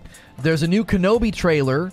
There is a new Star Wars game being made by Amy Hennig, who is the former creative director at Naughty Dog. Star Wars Eclipse is apparently doing better. Originally, it was reported that Star Wars Eclipse was in big trouble, and apparently it's actually doing better than most people have thought. And that's from like an inside source, which is not really a rumor that worth spreading. So I think that one's actually pretty trustworthy. And we have a poll at the top of the chat. Which new Star Wars game are you looking forward to? There's also the KOTOR remake that's got a 1-year exclusivity deal with Sony. Are you looking forward to that? I understand your position on Rey. I just disagree. I mean, I think you're totally fine to not like her or to think she's written poorly. But to use the elements in her story to say, well, that makes her a Mary Sue, and to be like, but you don't apply that same reasoning to Luke, I find that to be an inconsistent position, which means I think it's less legitimate. Taking issue with the writing or the pacing or the storytelling is fine. Using elements of her story to conclude she's a Mary Sue when she is almost a one-to-one to Luke Skywalker, that's where I'm like, no, I jump off the train tracks. That's not a consistent position. You don't apply the same rigidity to Luke. $10 from Mr. Glum. A 10 spot through YouTube Super Chat. Thank you for the tip. Frickmas is supposed to bring balance to the roast, not destroy it. It only shows up around the holidays. Me over here loving Star Wars in general, despite all the flaws. You know what? I wonder what it is, Sven. I'm that way with the Marvel Cinematic Universe. It's a new Marvel show. I'll watch it and love it. Loki, Wanda, Falcon Winter Soldier, like, I don't freaking care. And I wonder if it's because I was not like diehard Marvel growing up. I would get comics and think they were cool and try and draw the characters. Like, the diehard Marvel fans are sometimes seemingly the ones that are, more critical of the movies and the shows and stuff. And with Star Wars, it was an event in the home when my dad got out the Star Wars movies. It was an event. So I'm more visceral and more critical about it. Every element of Rey's story isn't 1-to-1. It's like 3-2. And over the course of the movie, it adds up and leaves me feeling like it's off. I feel like what they... and this might not have been JJ's intentions, but it feels like they wanted her to be... They wanted there to be this weirdness about her, this mystery, and the second movie was supposed to pick that up and explain it. Yo, what's good, Justy Stevens? You're more critical of Marvel because you weren't attached. Moon Knight was great. Yeah, we've not watched it yet. I just love Star Wars. My wedding was even Star Wars themed. Sven says, I grew up with Star Wars too, but yeah, I read a lot of the Marvel comics growing up, so I'm much more critical of the MCU. I still love Star Wars, even though I felt like episode 7 through 9 was crap. Yeah, I just don't like them. I can't enjoy them. I can't enjoy them. I can't get over the stupidity and the bad decisions. If the first movie was 2 movies, I probably wouldn't have felt the same. Oh, like the thematic shift, you mean? Like, do you think it just shifts too sharp in the second half? Like, she goes from being like, who the frick is she, to being like, oh, she's, she can do Force stuff, and, you know what I mean? My wife and I had the I love you and I know signs on our chairs at our wedding. Oh, that's great. Luke was the chosen one, but never delivered like I thought he would. I was always waiting for him to be that chosen one, but never did. There should be no women in movies. They should just sort of be alluded to. Did I ignore you for too long, Seamus, and you're just putting stupid bait in the chat now? The only movie that's tolerable of the sequels is Episode 7. The other 2 I can't stand. That's where I am. I've always said 7's fine. It's a fine movie. Like a solid 7.5. It gets the job done. And then 8 comes in and destroys everything. And 9 is just what the huh? They do everything they can to put it back together again, and I think they ultimately fail. The MCU is just straight up... The MCEU is just straight up weird. They have literally 30 plus movies and shows and almost 0 stinkers. It's impossible, but it happened.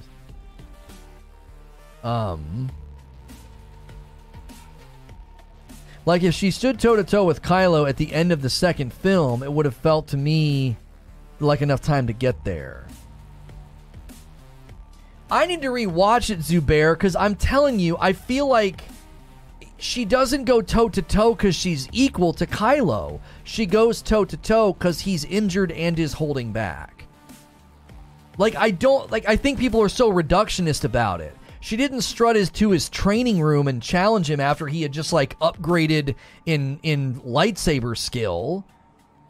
He's holding back. I think those elements can't be ignored. We were laughing at 8 and 9 in the theaters. Both movies were comically bad. I really want to rewatch it and analyze it critically because I don't think she goes toe-to-toe with him. She narrowly survives. He's injured and is holding back. He tells her, you need a teacher, let me help you. Yeah, he's doing the thing that Darth does to Luke. I'm letting you survive. I'm trying to mess with you. Come to my side. I think people 100% falsely summarize that fight as she won and shouldn't have. He lets her live. I'll say it right now. If Kylo wanted her dead, she'd have been dead. If he wanted her dead, she'd have been dead. He could have dropped a tree on her. He could have been like, I'm going to stab you, wham, and just dropped a tree on her head. The dude was incredibly strong in the Force. We don't know what his lightsaber skill was because, again, his leg was injured. But I think you have to watch it and be like, the dude is injured and is holding back. He wants her to, he's doing the mind game thing. You know, it's doing, Obi-Wan has taught you well. Yo, Darth could have chopped Luke into ribbons in front of the Emperor. But there's something else going on. I feel like in A New Hope, if Luke went into a fight with Kylo, he'd get chopped up, even if Kylo was hurt.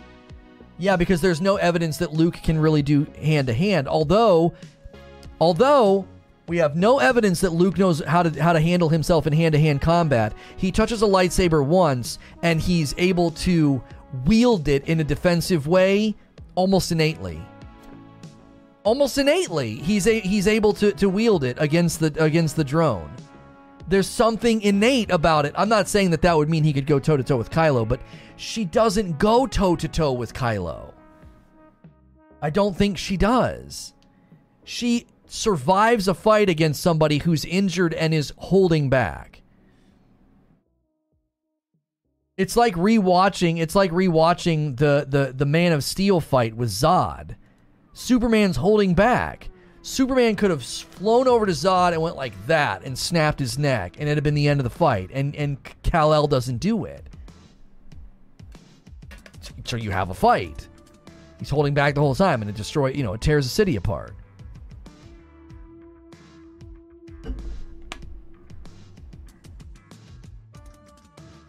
And again, Force's plot armor in all these situations. Which is why if you accept it in A New Hope, you have to accept it in Force Awakens. It's the same plot element.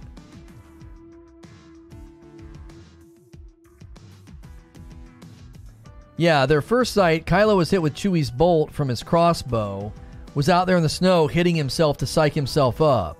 Dude was an OG. It's like rewatching Lono's new Batman struggle against an Instagram influence, right, Eugene? What?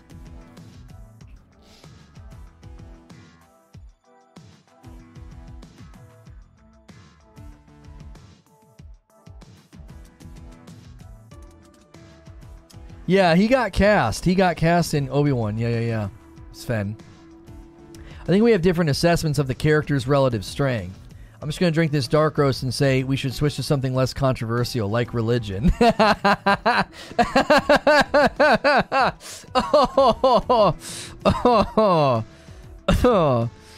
first time I watched The Last Jedi, I thought it was awesome. Second time I watched it, I thought it was one of the worst. I don't know what to think of the movie. Doomslayer, you know what's funny is I watched The Last Jedi and thought, okay, that was okay. I was really disappointed in Luke, but I thought it wasn't too bad. Then I watched a review of the movie, and I was like, oh my gosh, that movie is just terrible. And I rewatched it, and I just saw everything. I was like, yeah, I can't like this now. It was like, as soon as I thought about the movie, as soon as one reviewer made me think about the movie, I couldn't defend it. It was like, if it was a good movie, I would have been able to defend it. Like, that guy's review wouldn't have persuaded me. I'd have been like, no, no, this or that or the other, I would have pushed back. I couldn't. I literally was like, no, this movie is absolute trash.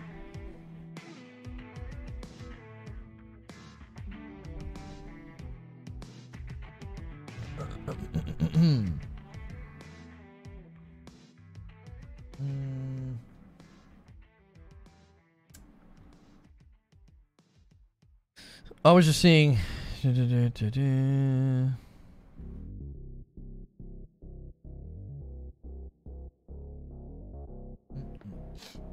Well, it's not really about whether the plot point makes sense. It's using the story in what matters. Darth Vader was iconic because it took a trilogy to tell the story. Rey did it first movie. What are you talking about? Luke destroys the Death Star in the first movie. What are you talking about? Yo, what's good, Ginger? It's not that it's wrong, it's that the plot of defeating Kylo Ren is done in one movie. She doesn't defeat him, though. See, that's the problem. Everybody that raises this criticism says something that isn't true. She doesn't defeat Kylo. Your position is literally rooted in something that is false. She doesn't defeat him. She survives and he's holding back. Like, does Luke survive against Darth Vader in Empire? No. He narrowly survives and loses his hand in the process. Darth's holding back. Obi-Wan has taught you well. He's trying to win him over to his side. It's the dark side psychological element. They don't just go in and go, zip, zip, zip, you're dead. They're like, this person's incredibly powerful. I should get them on my side. You'd make a great apprentice. What? Like, Luke doesn't beat Darth Vader in Empire. He narrowly survives. Rey doesn't beat Kylo. She survives. And again, he's holding back. Why does he hold back? Because he's trying to convince her. You need a teacher. Let me train you. Come with me. He's trying to get her on his side. He wants an apprentice. I'm shorthanding defeat for YouTube chat. Vader wasn't given any vulnerability until the third movie. Kylo was done in the first movie. How is Kylo? Okay. It's a different way of telling the story, Brutal. Darth Vader is established as the big bad in New Hope. Kylo's not the big bad in Force Awakens. You got that wrong. He's not the big bad. He's working for the big bad. He's some kid that is strong and's being wielded like a weapon. He's being manipulated and used. That's not happening with Darth Vader. You don't really get a glimpse at the fact that, like, wait, there's a bigger bad than Darth Vader. There's the Emperor. But Darth is established as the big bad. And then we slowly find out, oh, there's somebody else. But with Kylo, it's like Kylo's established as the big bad, and then you very quickly realize, oh no, this guy's super unstable. He's throwing tantrums. He's nuts. He is extremely volatile.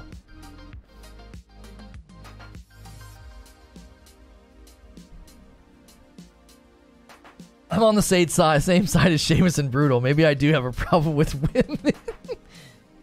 You have to ignore so many things that the movie itself outlines for you. So my question is, why do you ignore all the setup in the movie? Darth Vader even told Luke to join his side so they could overthrow the Emperor and rule the galaxy as father and son. Anakin doesn't beat Dooku in their first fight. He barely survives, and he loses his hand in the process. Wait a second. Yeah, but Dooku's not trying to convince him to come to his side. If Twitter was a human. Kylo was beaten in the first movie. Injured or not, he was beaten. Kylo is set up as the new Vader, stopping a literal laser blast.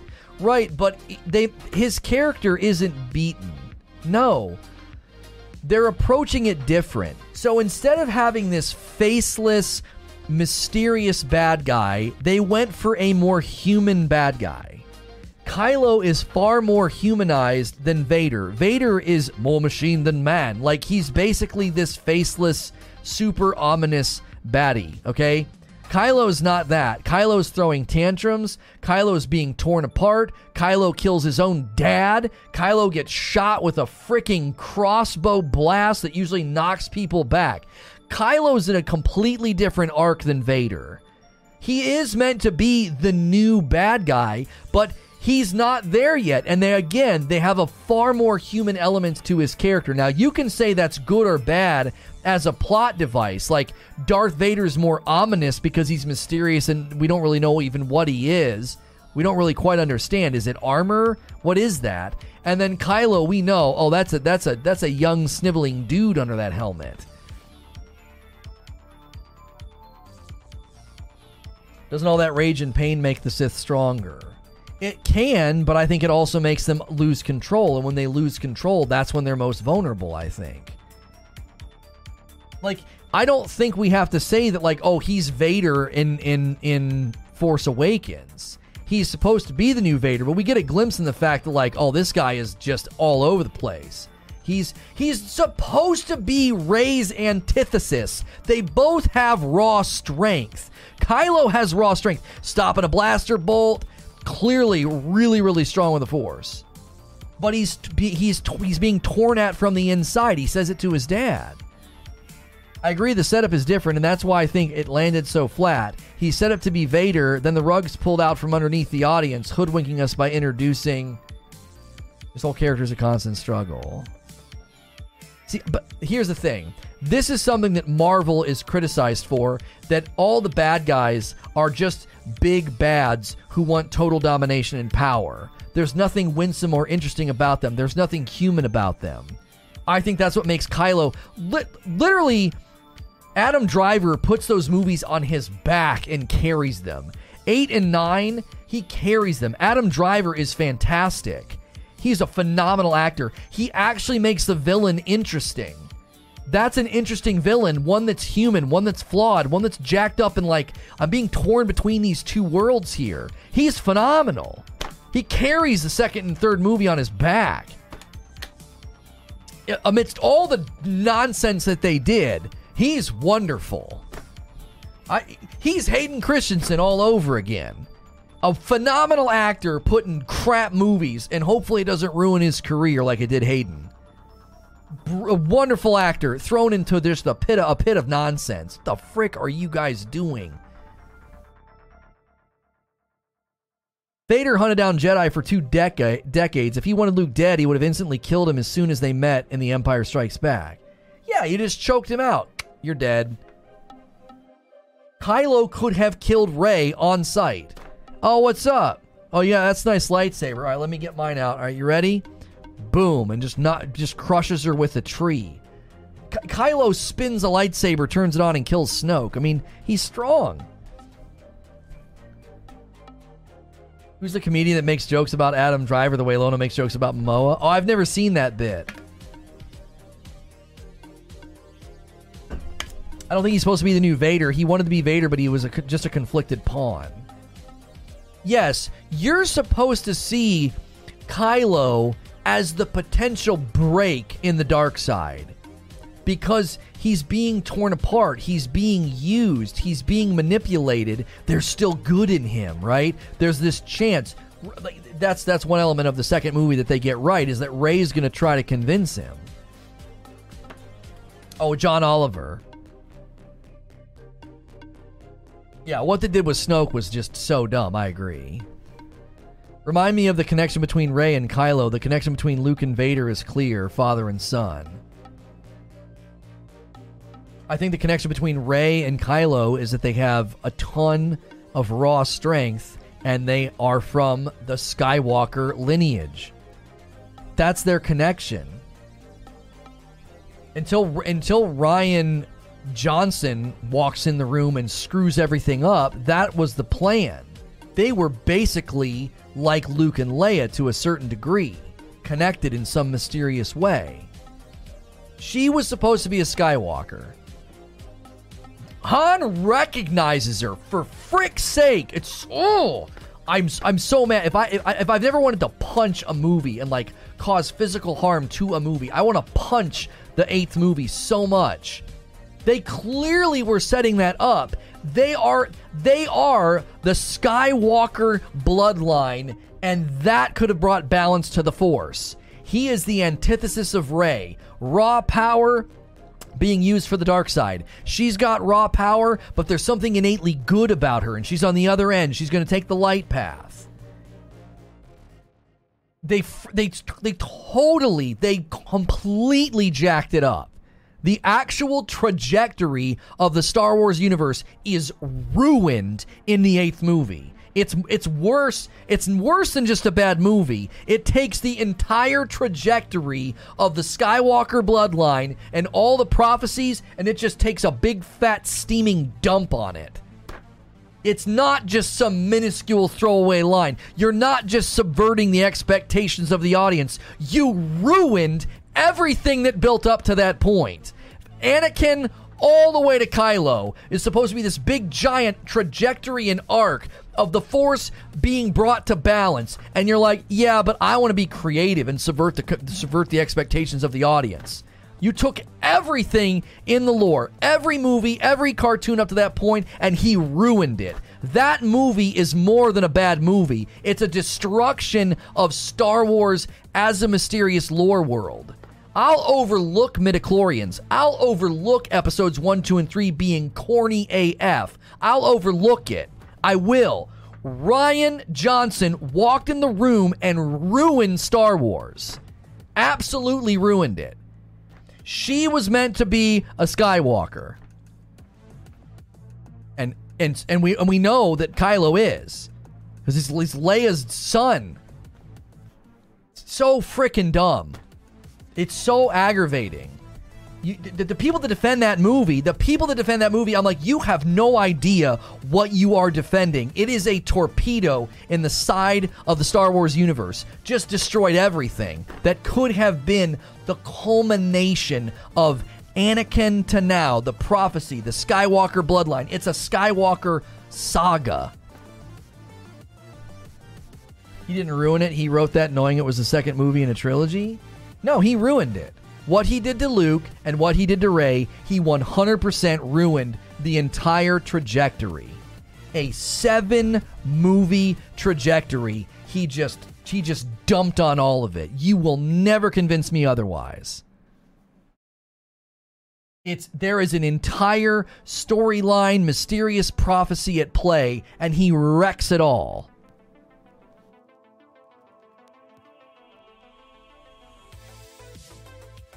Was there a kiss of Kylo and Rey? If so, the incest kiss was not wanted this time around.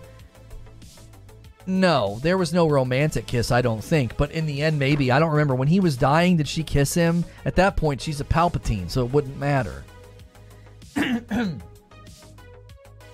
could make the argument that the Chosen One prophecy is about Anakin taking over from the Father in the Mortis realm to becoming the living God of the Force. That's what we get from the Clone Wars.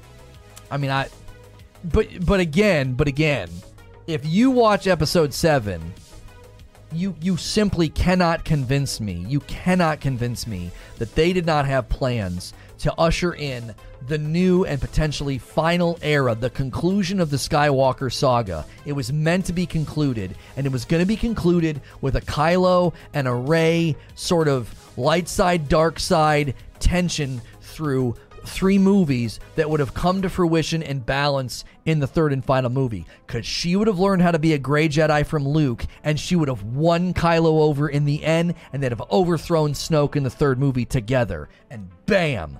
Balance to the Force. No more dark side, no more Sith.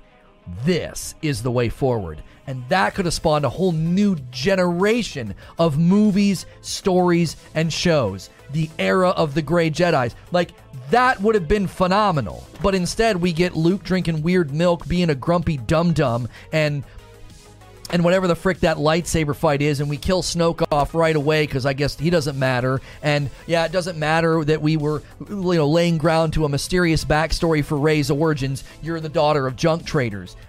It's just absolute malpractice of the storyline.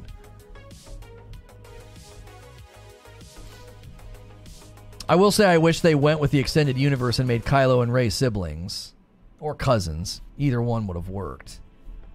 She could have been Luke's son.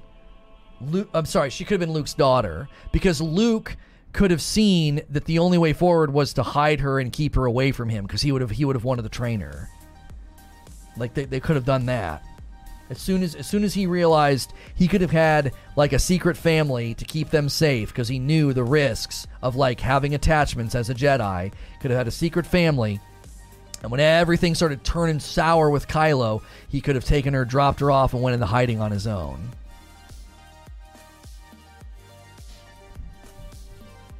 What have I missed?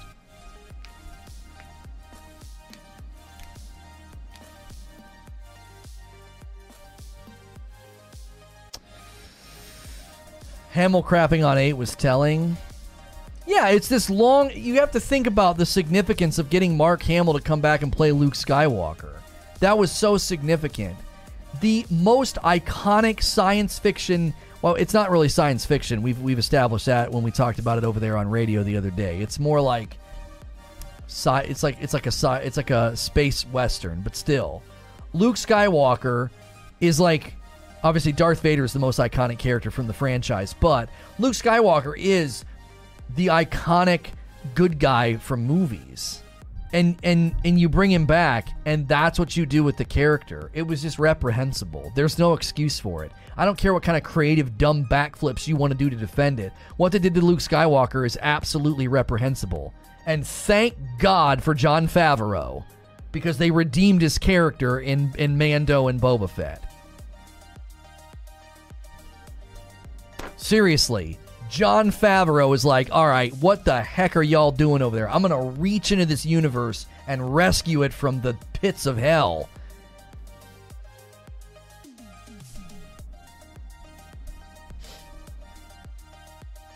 I'm a little ignorant to the Star Wars story. I thought they were romantically involved. Who? Who is romantically involved? I mean, Leia kisses Luke in Empire, but they don't know they're brother and sister. Yeah, and Dave Filoni. Yeah.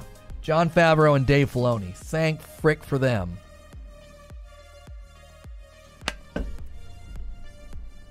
All the backflips I thought was a Darth Maul movie. No love for Filoni. Sorry. I always go to Favreau because I like Favreau.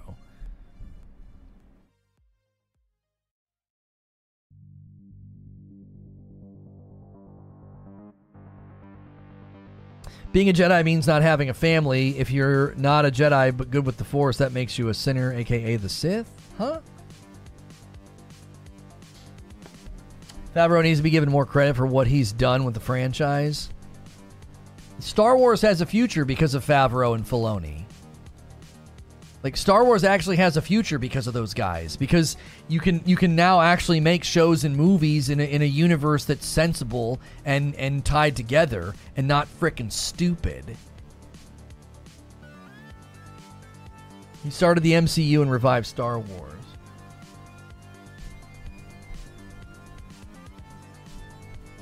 The purpose is to destroy Luke as your idea of a hero. I think you have to step out of the Star Wars world and their timeline. No, that is zero respect for the art, the story, and everything he was working on.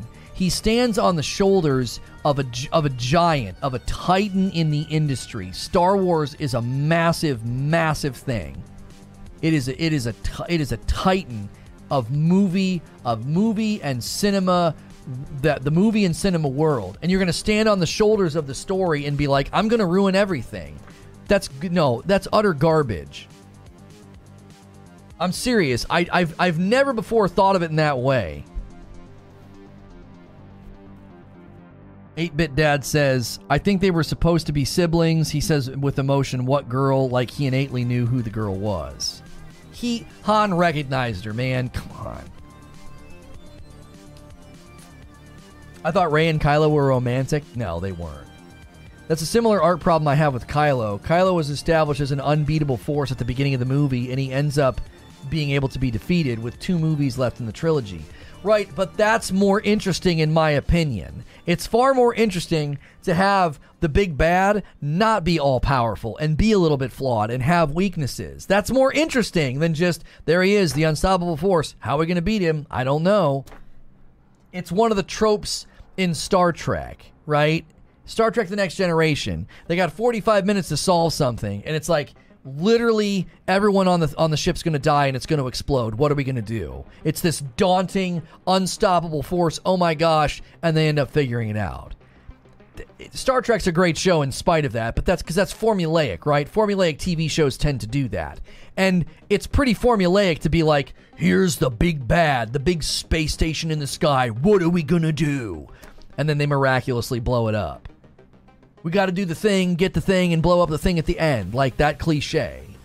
Here's the big bad. He's super strong. No one can stand up to him. Nobody can go toe to toe, except one will rise, a hero on their own pathway, in a world where one man and one woman will fight.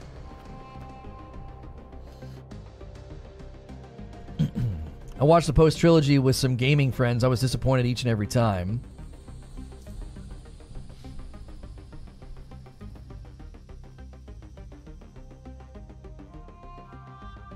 They do not have respect for the art and story or you. They view it as a way to manipulate society. Who's they? And you that's what you think was going on? You think he was like, well, I just did Knives Out. That was a great movie. I want to manipulate society with episode 8. That's what you think was going on? He worships at the Church of Manipulation Society 101. I've been watching Deep Space Nine again, and I'm getting to the point where I'm annoyed that characters are surprised by the insane things that happen. Like, y'all get mind controlled every other episode. Why don't you consider mind control? Like, I can't believe it. Knives Out was after. I don't know the timeline. Yeah, he's just like petting his cat. Next time, Gadget. I love the videos that sum Mando up as, hello, I need this from you. Okay, can you do this task for me? Action sequence. Mando gets paid and Grogu eats something at the end. No, yeah. It's very much a video game, Harry. He's always on a quest, and they're like, all right, I'll help you out. But you need to help me out. And he goes and he does it, and he gets the thing, and he levels up, and he gets new things for his kit. Oh, yeah. I've seen that, and you know what? I don't care. It doesn't matter. It doesn't matter. You know, it's like, that's fine.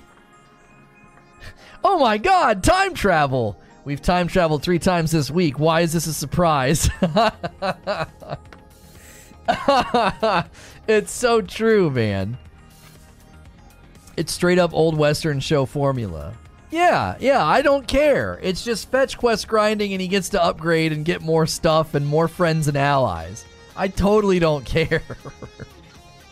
I love that in Ghost of Tsushima, it's like everybody I ran into, they were like, you know, you're going to help me do this thing and then I'll help you. I was saying this last week, Mando's the perfect setup for a video game. Yeah, he's always on a quest, he's always got somewhere to go, new environment, new biome, new baddie to fight, and when he's done, he ends up with something new for his outfit or new weapon to use. I watch those shows with my dad. It's the same formula. The Mandalorian's truly an action RPG. Yeah.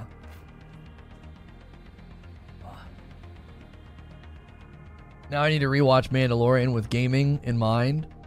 Yeah, watch it. Because people are like, oh, it's just a Monster of the Week show or whatever the frick. I got annoyed with that because I'm like, I see what they were saying, but I felt like it was just like such a simplistic, like, the irony was it was a simplistic and reductionist critique. You're trying to claim the show is reductionist and it's just Monster of the Week, and yet your critique is reductionist. It wasn't very thoughtful. There was more going on in every episode than just Monster of the Week. Each season of Mando is that time before doing the last story mission where you have to go around and recruit everyone from all the areas to help you. Yeah. It's like, it's time to go fight the boss. But you might want to go talk to everybody, and all these optional quests show up. Yeah. That's Mando. Each episode is a level. Do it like Shadows of the Empire. It'd be a sweet single-player linear action-adventure RPG. The formula is attractive because it represents trials and people overcoming them, thus growing as a person and being. Yes, formulaic shows work when there's a meta-narrative with the characters. That's always what pulls me in. Like, I don't get pulled into a show until there's a meta-narrative. I need to care about the characters beyond, like, yay, There was a thing that was going to be bad, and they stopped the thing. That's all. I'm so glad they beat the thing. It's like, that doesn't matter.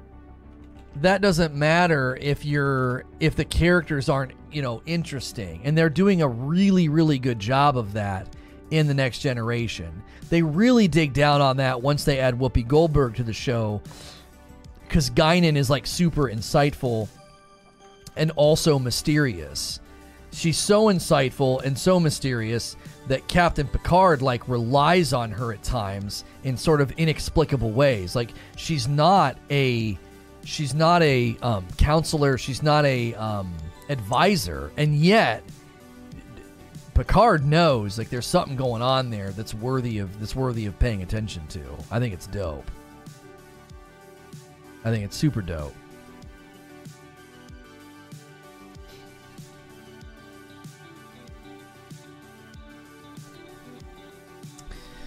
Yeah, I don't like bad things, and they stopped the bad thing. Hooray! Mm-hmm.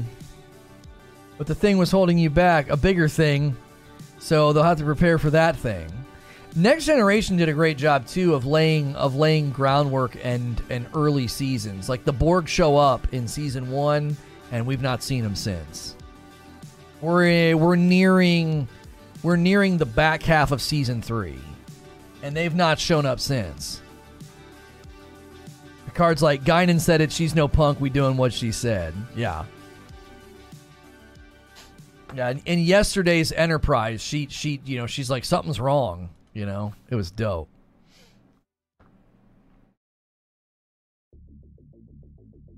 The Mando scene with Bill Burr, and he takes his helmet off, best scene in Mando still, in my opinion. Yeah, I don't know. I really like that scene. I really like Bill Burr. I'm trying to think of scenes that I really enjoyed in Mando. Oh, Guinan, you mean Mary Sue?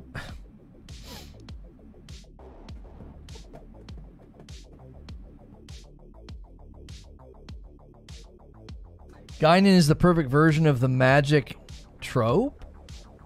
Is that a trope?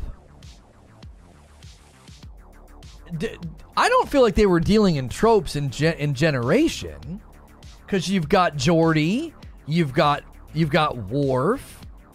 They didn't seem to do that. There's a great episode with time travel elements, which I usually hate, that goes into Guinan and Picard's relationship.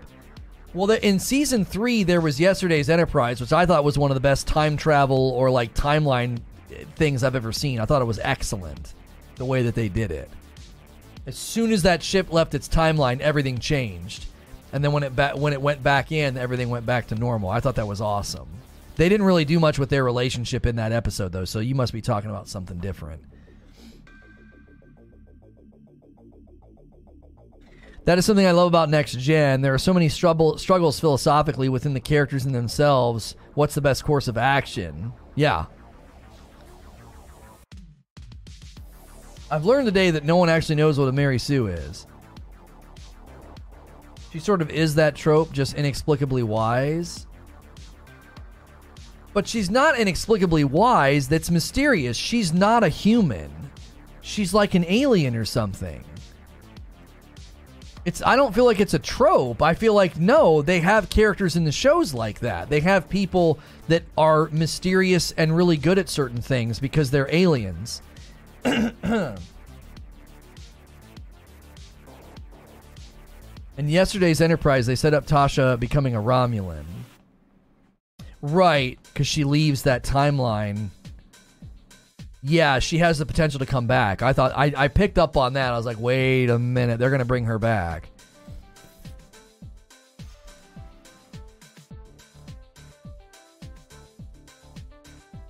The ridiculous episode where Crusher and Troy are in yoga leotards. Yeah, we watched that one recently.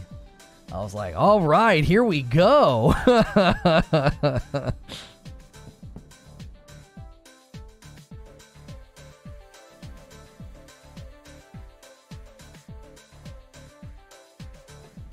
Hang on, I'm trying to read what everybody's saying about the show. Well, don't spoil anything. Lono doesn't remember the Next Generation. Yeah, Guinan is 600 years old. She's seen some stuff. Yeah, I don't feel like she's a trope. I feel like they just established her as like she's a mysterious alien that knows lots of stuff. Like she knew what Q was, and Q knows what she is. That doesn't feel like a mysterious, like sage, trope. Like the mysterious, wise black person trope. That doesn't feel like that at all to me. Like Q knows what she is.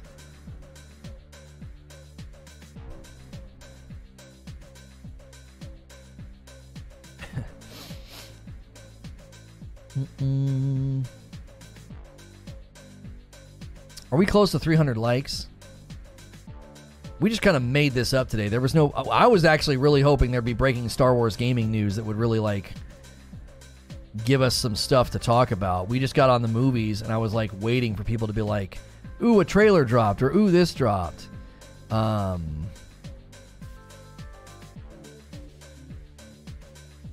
Doesn't seem... we were really anticipating today being like a big day for trailers and announcements.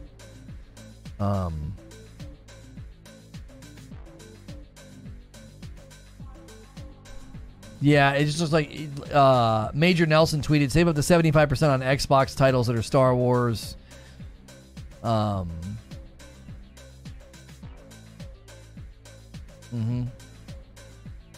I'm not seeing anything. Yeah, the Obi-Wan trailer dropped, but that doesn't do much for gaming news.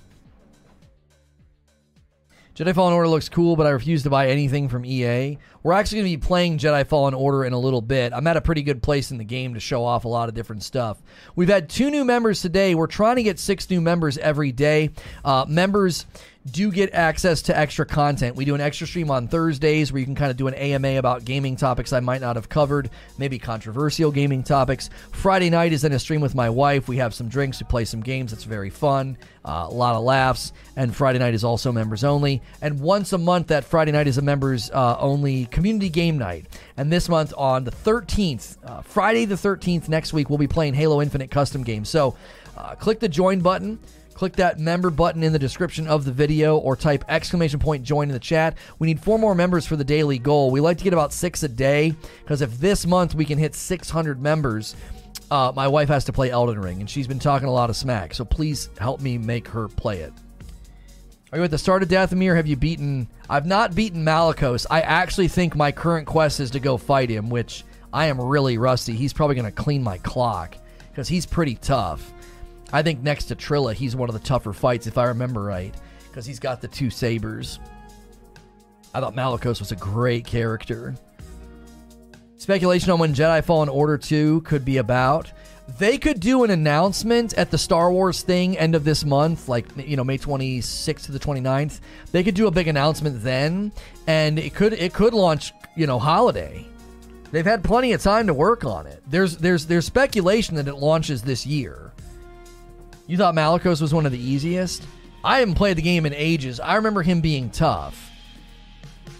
I remember it was like, you have to get to where he's throwing stuff at you and then it gets easy, if I remember right. He had some combos and some movement that was tough with the sabers, but then if you can get him to where he's throwing stuff, he becomes significantly easier.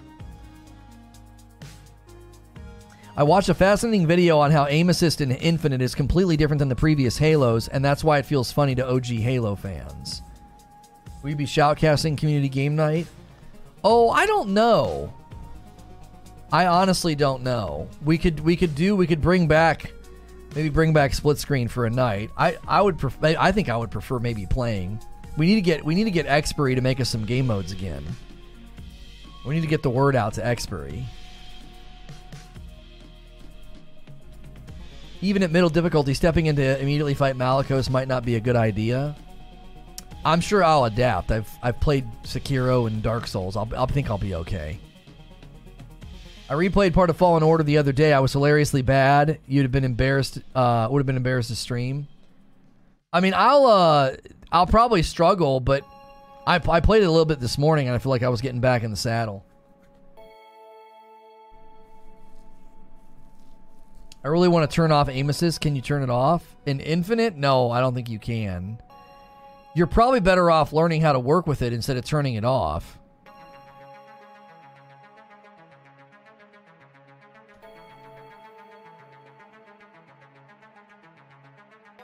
Ideas of what Fallen Order 2 title will be.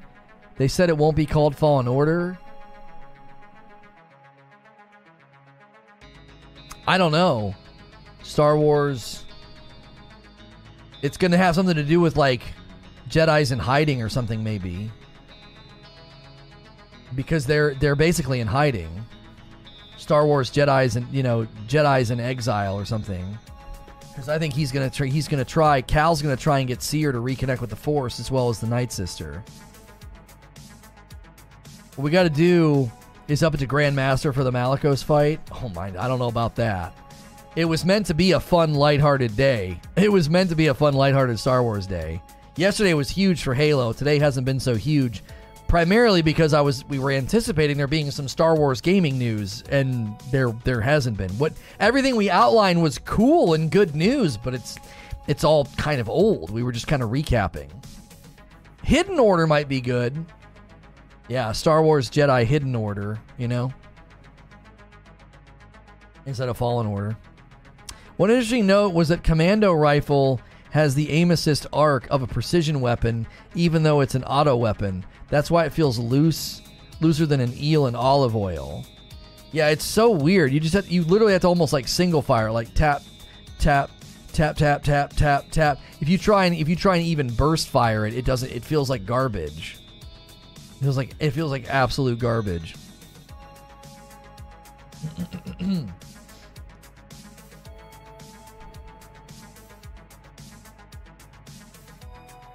Fallen Order, Hidden Order, New Order. There's your trilogy. Yeah. Jedi Fallen Order, Jedi Hidden Order, Jedi New Order. That could work.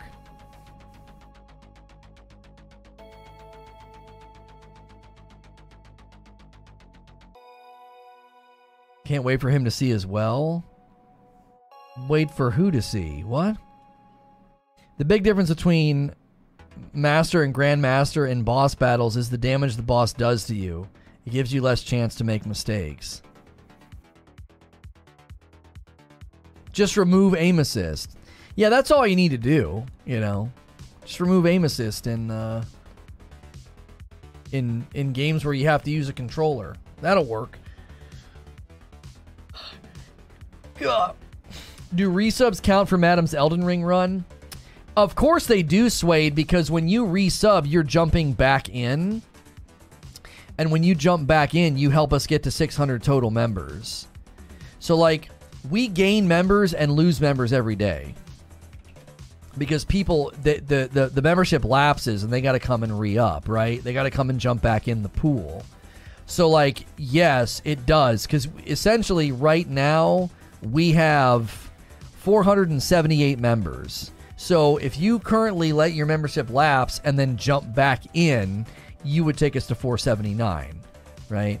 So yes, anybody who re-ups, especially if a lot of people re-up after, some people re-up after taking a month or so, a month or two off.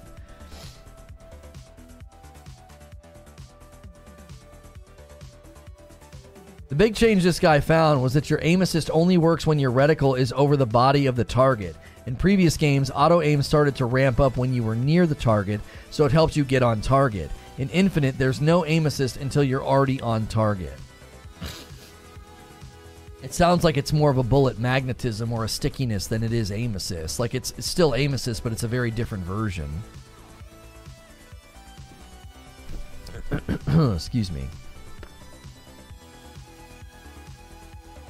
I think mine re-upped. I just want to do my part.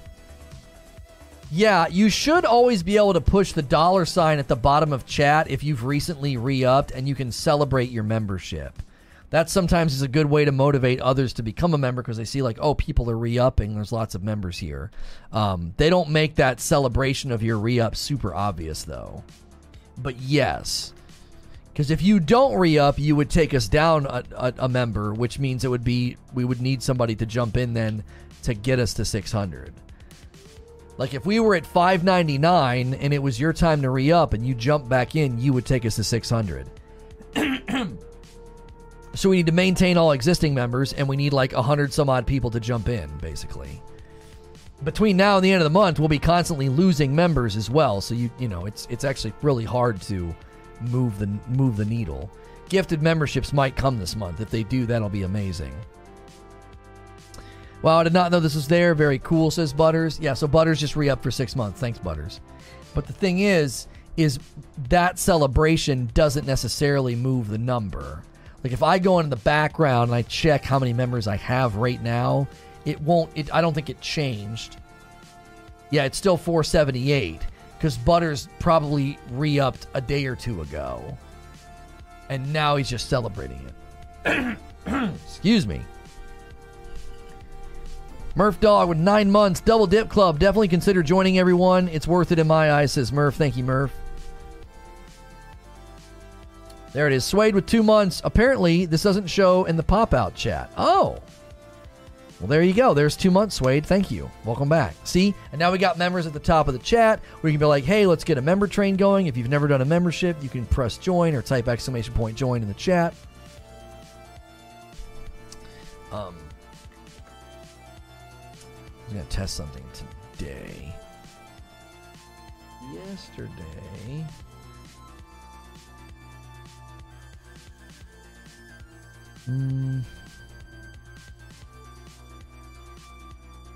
What's the title of the stream?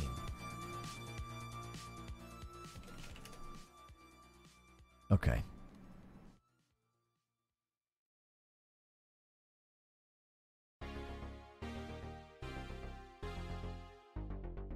Yeah. There's just not a good funnel for today. We didn't have like, if there had been like a new trailer, new game, new something, we would have had something to like attach to. Excuse me. How many new members today? 2. We've had 2 new members today. We need to get about 6 new members a day if we're going to hit the goal by the end of the month. We should probably try and shoot above that, like 10, but it's really, really hard. YouTube is just such a different animal. The spending culture over here is just not the same. So, ADJC with 9 months. Been a long ride for a long time. It's been worth it. Thank you, sir. I never noticed the dollar thing. It doesn't show up with popped out chat. Learn something new. Okay. 8 months from Raijin. All aboard the member train. Come on, chat. Double dip. Team Dark Rose. Thank you, Raijin. I appreciate that.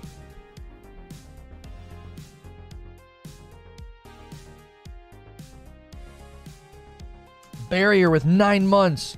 Join and we can talk about our cute air fryers on Friday nights. That's right. That's right. Maybe Barrier will, find some dude that thinks air fryers are cute and they can get, matching air fryers. Don't use the channel as a dating pool, but, Yeah, I should probably draw people's attention to that more often. Because, hey, members, right? If you want to foster a spending culture, you have to, excuse me. If you want to foster a spending culture, you have to put it in front of people. Don't forget about the salt shakers. That's right. That's right. Let me take a quick break. Oh, yeah, you can only redirect to live streams or premieres scheduled or in progress live streams. So redirect got pushed out as an actual feature now, but I can't redirect unless it's a current live stream, an upcoming premiere, or an upcoming live stream. Someone tried to use the chat as some kind of dating pool once, but that's not a story for chat. Oh, ours? Really? That doesn't surprise me. People are lonely, man. It does not surprise me at all. Kind of want an Iron Man coffee maker. Gun machine is available now. Thanks for reviewing your Amazon HDMI adapter. Yeah, junk, do not buy. The US port is clearly cheap and barely holds the USB cord in place, and it does not work. A Wildcat gun machine. Bullet hell shooter over 40 gun types. Epic set piece boss battles, skill upgrades. Actually looks kind of cool.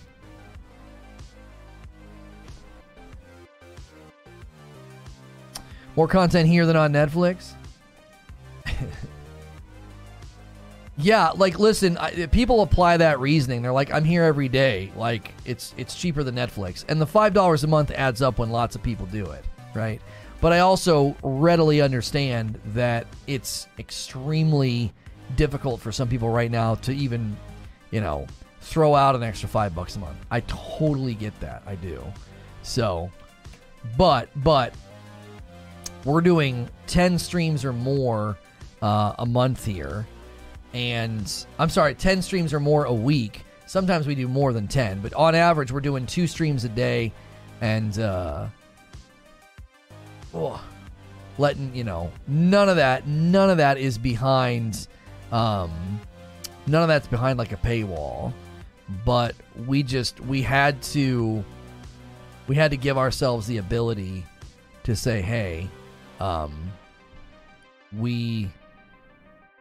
We've got content that's that's members only, because like we don't run ads. We just don't. It's super disruptive, because when viewership's high and we're having good days like yesterday, I mean, running ads would probably be helpful and good, but it would be really, really bad for the live show.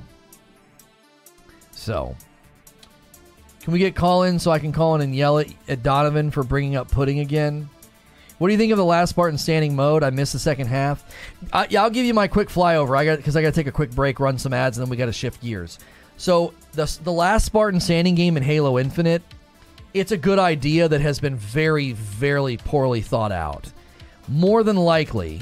So this was my thoughts that I put on Twitter last night. I'll just read you my brief review, because Distorted brought up all the problems he was running into, and then I thought about it and I typed this up.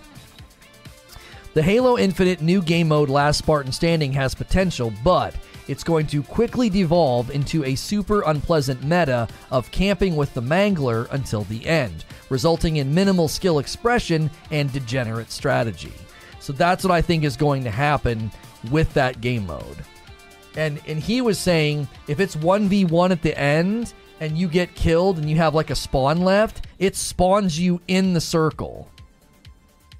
So, like, you get spawned in the circle and start taking damage, and then you try to come out of it. And then, you know what I mean? Like, it's... And then they're just shooting you as you're coming out of the circle, and, like, you're already taking damage. It's absolutely stupid. So you basically win by playing in really dumb ways.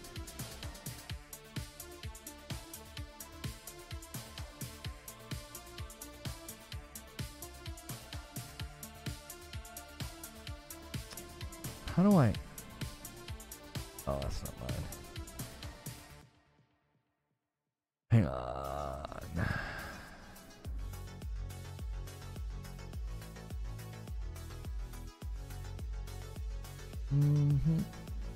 Okay.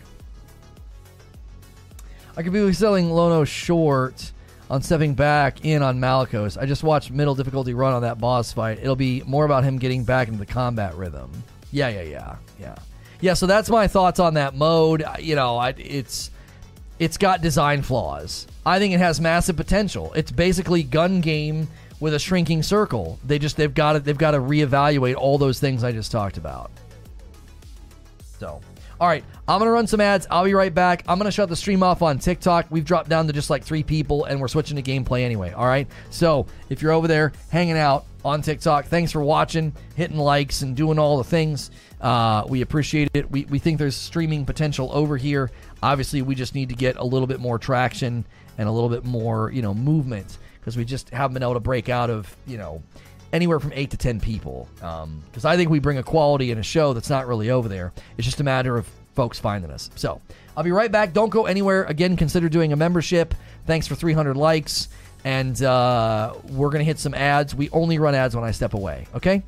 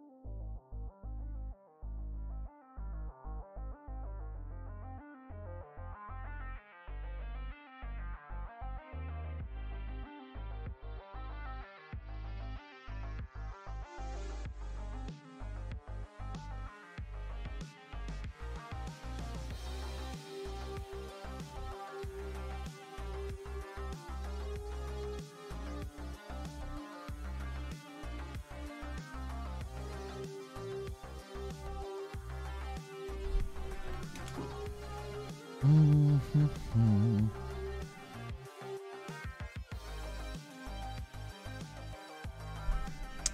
All right.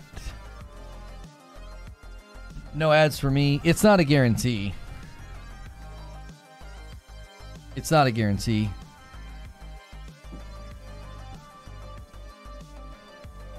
You take the BR over the Mangler?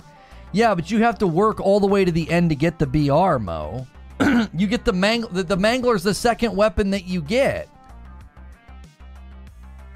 Do you know what I'm saying?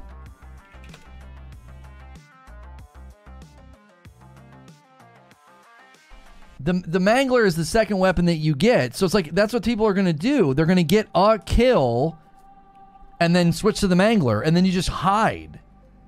You just hide with the Mangler the whole time. Like, I got the battle rifle. I won with the battle rifle. It's a great weapon. It's super strong. Especially for the one map that I was on. Like, super strong. But I got the battle rifle at the very end, and a meta hadn't settled on the game yet. There will be a meta that settles on that game, and I'm telling you, it's going to be people hiding with the dadgum Mangler, and then that circle, the rules of the circle, is going to infuriate people and ruin the mode, because people are going to be like, you're literally spawning me outside the circle.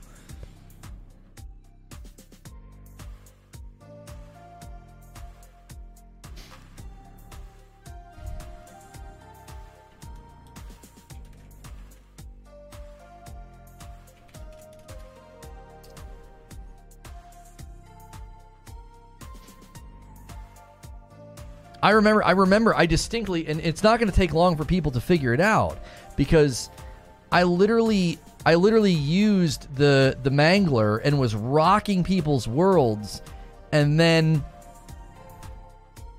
all of a sudden I switched, and I was like, I shouldn't have done that. I was like, I shouldn't have done that. I should have kept the Mangler. I immediately felt regret because I was losing to people who had the Mangler, and I had the next weapon, which was like the auto rifle or whatever it's called. Horrible.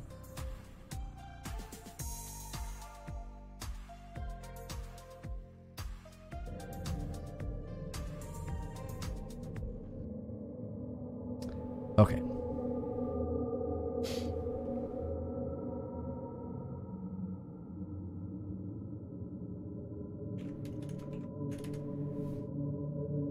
All right, I'm going to put a link in chat just in case redirect doesn't work.